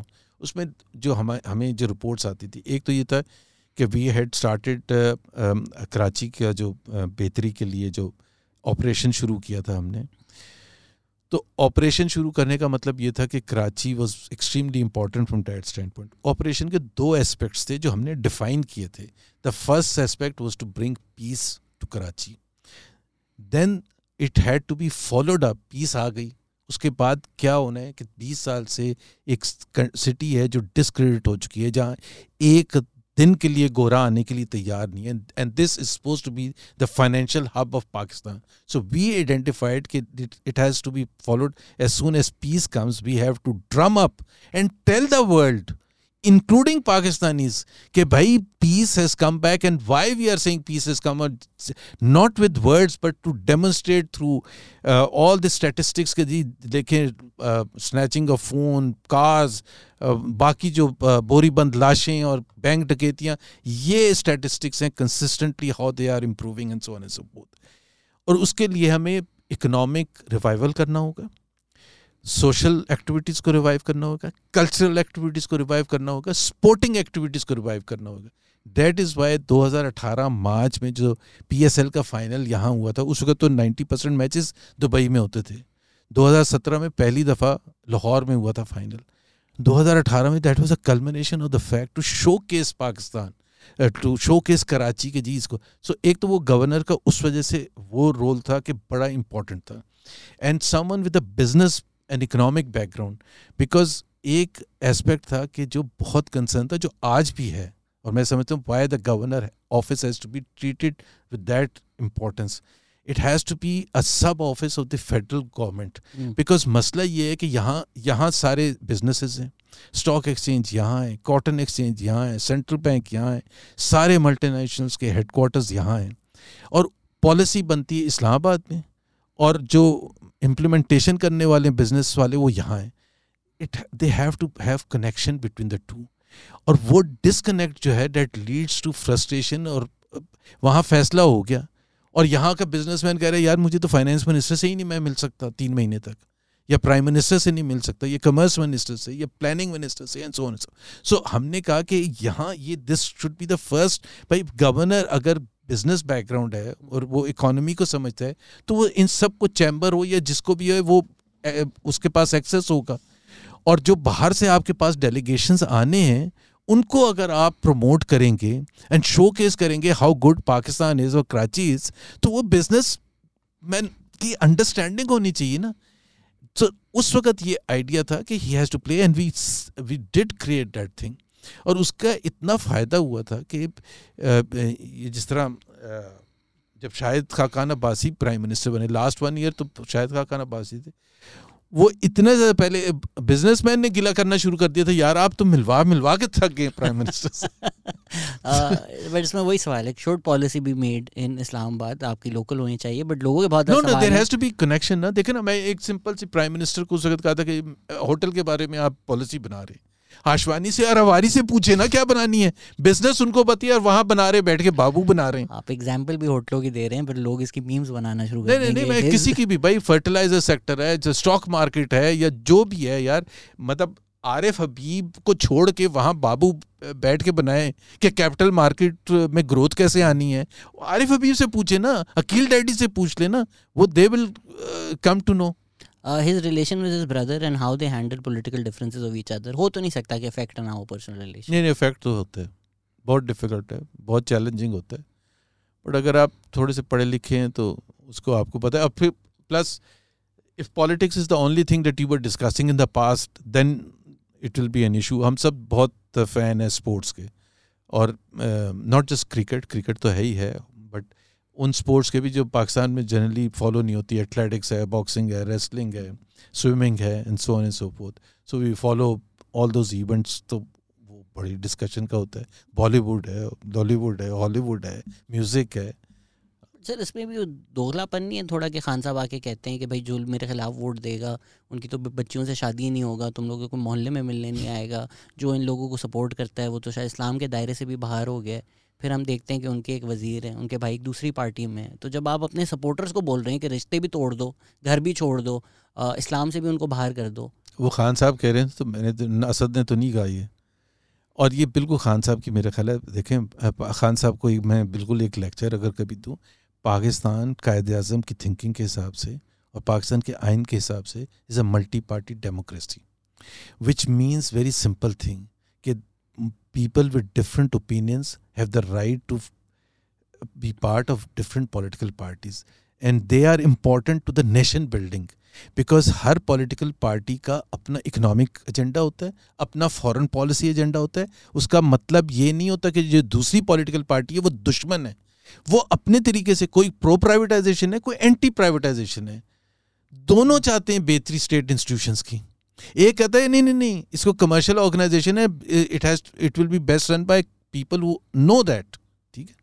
اور دوسرے وہ ہیں جو کہ کہتے ہیں کہ نہیں اسٹیٹ کے, بھائی ایمریٹس بھی تو اسٹیٹ مینج کرتا ہے اینڈ سو آن. جو میں ایک صرف اگزامپل دے رہا ہوں, کہنے کا مطلب یہ ہے کہ کوئی سمجھتا ہے کہ پاکستان کو آگے لے جانے کا رستہ لیفٹ سے نکلتا ہے, کوئی سمجھتا ہے رائٹ سے نکلتا ہے, بٹ دونوں کے آبجیکٹو سیم ہوتا ہے. We are political rivals, we are not enemies. Khan صاحب has made everything to look as enemy status ہے کہ جی یہ نون لیگ والے ہیں, they are bad people, it's a war between good and evil, there is no such thing. میں نہیں ماننے کے لیے تیار ہیں کہ سارے جو, اور وہ تو انہوں نے اس حد تک لے کے گئے تھے, ایک طرف حسینی فوجیں ہیں, دوسری طرف یزیدی فوجیں. ایکسکیوز می, آپ کو کس نے رائٹ دیا یہ ڈیسائیڈ کرنے کے لیے کہ آپ حسینی فوجوں کو لیڈ کر رہے ہیں اور ہم یزید کی فوجوں میں؟ اور اسی طرح سے جب لوگ آ کے یہ پوچھتے ہیں کہ آپ کو آخرت کا نہیں خیال, ایکسکیوز می یار, ایک پولیٹیکل پارٹی کا, آپ بھی جانتے ہوں گے بہت اچھے پڑھے لکھے لوگ ہیں, مختلف پولیٹیکل اوپینین رکھتے ہیں, وہ خان صاحب کی پالیسیز کو سے ڈفر کرتے ہیں. آپ اس حد تک رکھیں صرف پالیٹکس کو, اس حد تک نہ لے کے جائیں کہ جی ہم دشمن ہیں اور یہ we do bad things. Why we do bad things? بھائی میں ایک پڑھا لکھا آدمی ہوں, اچھی ایجوکیشن ہے, اس فیملی سے تعلق ہے, ایک ملٹی نیشنل میں دنیا کی سب سے بہترین کارپوریٹ میں کام کرتا رہا ہوں, تو رائٹ اور رانگ کا مجھے بھی اندازہ ہے. سر اس میں جو عوام کو بیچا جاتا ہے, ہم رات کو ٹی وی چلائیں تو گالیاں دے رہے ہیں دوسرے کو, پھر رات کو ڈپلومیٹ, میں کب دیتا ہوں؟ نہیں آپ نہیں دے رہے, بٹ پارٹیز میں تو اپنی بات کروں گا, ساتھ ہی بیٹھتے ہیں. فواد چودھری کی کن کن کے ساتھ دوستیاں ہیں, کن کن کے ساتھ, تو obviously دوستی میں کوئی بری بات نہیں ہے.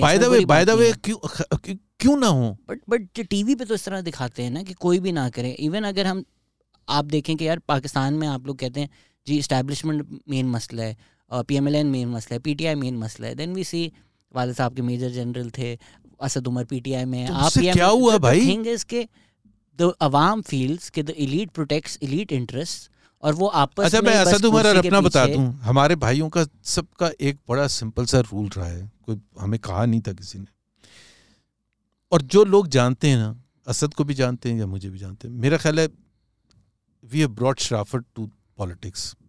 یہ جو کہ جی اس کو لگوا دیں, اس کو لگوا.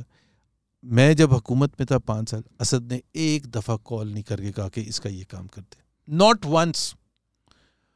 اور جب اسد حکومت میں تھا میں نے کبھی نہیں کہا, یہ ضرور کہا ہوگا کہ جی اس سے مل لیں, یہ کوئی پرپوزل لے کے آ رہا ہے, کہہ رہا ہے بڑا اچھا ہے پاکستان کے لیے. اس حد تک نیور ایور, نہ نوکری کے لیے نہ کسی کا کام کرنے کے لیے, وہ اس کی مرضی ہے, وہ جانے. اور اسی طرح سے میں, اور by the way even before coming into politics we were working in top organizations with very key positions. Asad was Angro chief.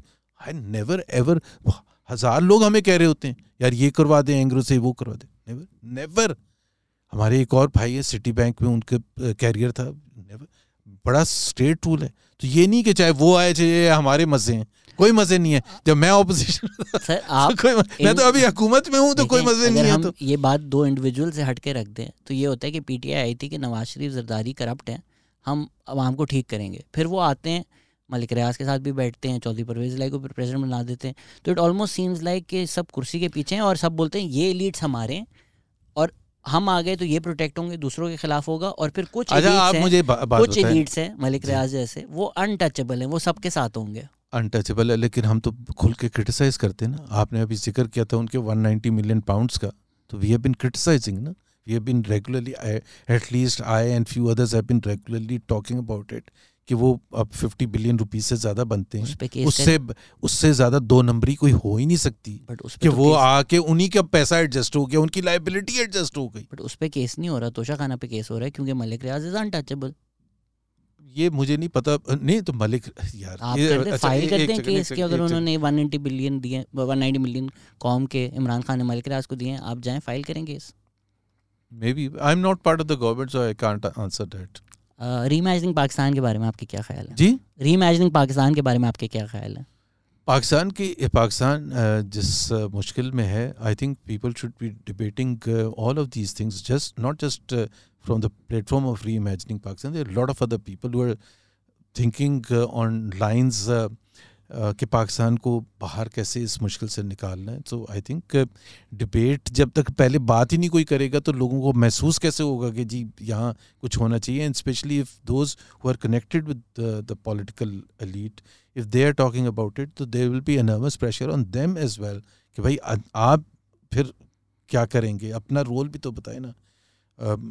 یہ صرف کہنے کی حد تک ہے یا آپ کرنے کے لیے کیسے پرپوز کر رہے ہیں.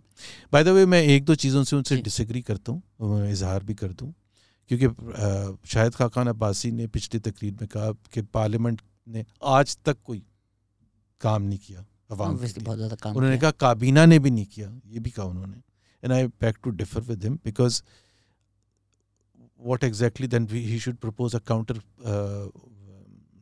پرپوزل کہ جی کون سا سسٹم ہونا چاہیے پھر. اگر یہ parliamentary democracy is not good according to ہم, then what is it that he is proposing. If parliamentary democracy has failed to deliver to the people, not only failed to deliver, but according to him, failed to even discuss the issues regarding the common person, تو پھر تو then he has to come out with a counter proposal کہ جی پاکستان میں کون سا system ہونا چاہیے. Please ask him why is the education sector in Sindh so deprived?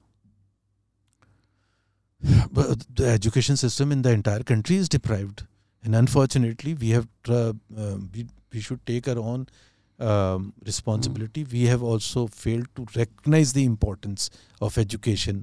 دیکھیں نا, میں آپ کو ایکسپلین کر دوں بھائی. ایک طرف ہوتی ہے ایکسٹریم پر نیشنل سیکورٹی اسٹیٹ, دوسری ایکسٹریم پر ہوتی ہے ویلفیئر اسٹیٹ. ٹھیک ہے, نارتھ کوریا ہے ایگزامپل نیشنل سیکورٹی, جس میں صرف ترانے ہوتے ہیں, گانے ہوتے ہیں, رونا دھونا ہوتا ہے, نیشنلزم کا وہ شور ہوتا ہے. اور ایک ہے سویڈن یا سوئٹزرلینڈ وغیرہ ویلفیئر اسٹیٹ کی ایگزامپل. بات یہ ہے کہ ہمیں کہاں کس طرف جھکاؤ ہمارا ہونا چاہیے. It has to be towards the welfare state. اور ویلفیئر اسٹیٹ میں یہ نہیں کہہ رہا کہ کمپلیٹلی ہونا چاہیے لائک, بٹ ویلفیئر اسٹیٹ کا ہوگا تو ایجوکیشن پر بات ہوگی نا. His viewpoints on inheritance tax plus land reforms. آئی مین دیکھیں, ایک تو یہ جو ٹیکس کی بات ہے نا کہ انہیریٹنس ٹیکس ہونا چاہیے نہیں ہونا چاہیے, these are very small matters. اور یہ وقت کی مناسبت سے ہے کہ انہیریٹنس میں کہ میں نے اگر انہیریٹ کیا, بائی دا وے میں نے انہیریٹ کچھ نہیں کیا اپنے والد صاحب سے. اس وقت جرنلس کے پاس پیسہ نہیں ہوتا تھا, پلاٹ بھی نہیں, پلاٹ بھی نہیں, not a penny, none of the brothers ever got a penny. تو ہم سب اب خود پڑھ لکھ کے آگے آئے. پڑھ لکھ پہ تو ایجوکیشن پہ تو پیسے لگتے, ایک پریولیج تو ہے نا. کیا privilege? I B A Karachi میں, that was a premier educational institution in the country. شکر ہے اس وقت ایسا ماحول تھا کہ 3-4 مہینے ہو جاتے تھے, جب آفس جاتے تھے تو وہ وہاں ایڈمنسٹریٹر وہ کہتے تھے زبیر صاحب آپ کی ابھی تک فیس نہیں آئی ہے. مطلب things were very different. And ایک ٹپیکل مڈل کلاس پریزنس تھی ادھر آئی بی اے کراچی میں. اس وقت کوئی ایسا کچھ پیسہ نہیں تھا, بڑا پیسہ نہیں تھا. And by the way we were making our own money. I told you my father was behind bars all those 5 years اور ہاؤس اریسٹ. تو ان کے تو and he was just 48 when he was retired. تو ہمارے پاس پیسہ کہاں سے, پلاٹ کہاں سے آئیں گے. اس وقت پلاٹ ہوتے بھی نہیں تھے. مطلب جنرل, اور سب کا ہی ایسے تھا, صرف ہماری فیملی کا نہیں تھا, سب فیملیز ایسی ہمارے جتنے بھی دوست ووست تھے. Did he establish links and ties with the establishment when the top leadership of PML-N was in jail? Was in jail? آپ نے کوشش کی اسٹیبلشمنٹ سے بات کرنے کی؟ نہیں, ایک تو میں نے بتایا تھا کہ جب وہ ہوا تھا تو انہوں نے خود ہی ISPR نے اسٹیٹمنٹ دی تھی کہ جی میں ان سے ملنے کے لیے کیا تھا اور 2 میٹنگز ہوئی تھیں. میری جنرل باجوہ سے بہت اچھی ریلیشن شپ تھی. اور when we came on the wrong side, I never ever approached him. Not before the elections, not during the elections, not post election, not except for 2-3 دفعہ جب میرے ساتھ یا میری فیملی کے ساتھ کچھ ہوا تھا تو میں نے ان کو, and he obviously helped me in that. But وہ جب میں اس کے علاوہ میں کبھی ان سے نہیں ملا, on my own تو کبھی نہیں ملا. What is the famous brunch story that Saleh Zafar did? کیا برنچ؟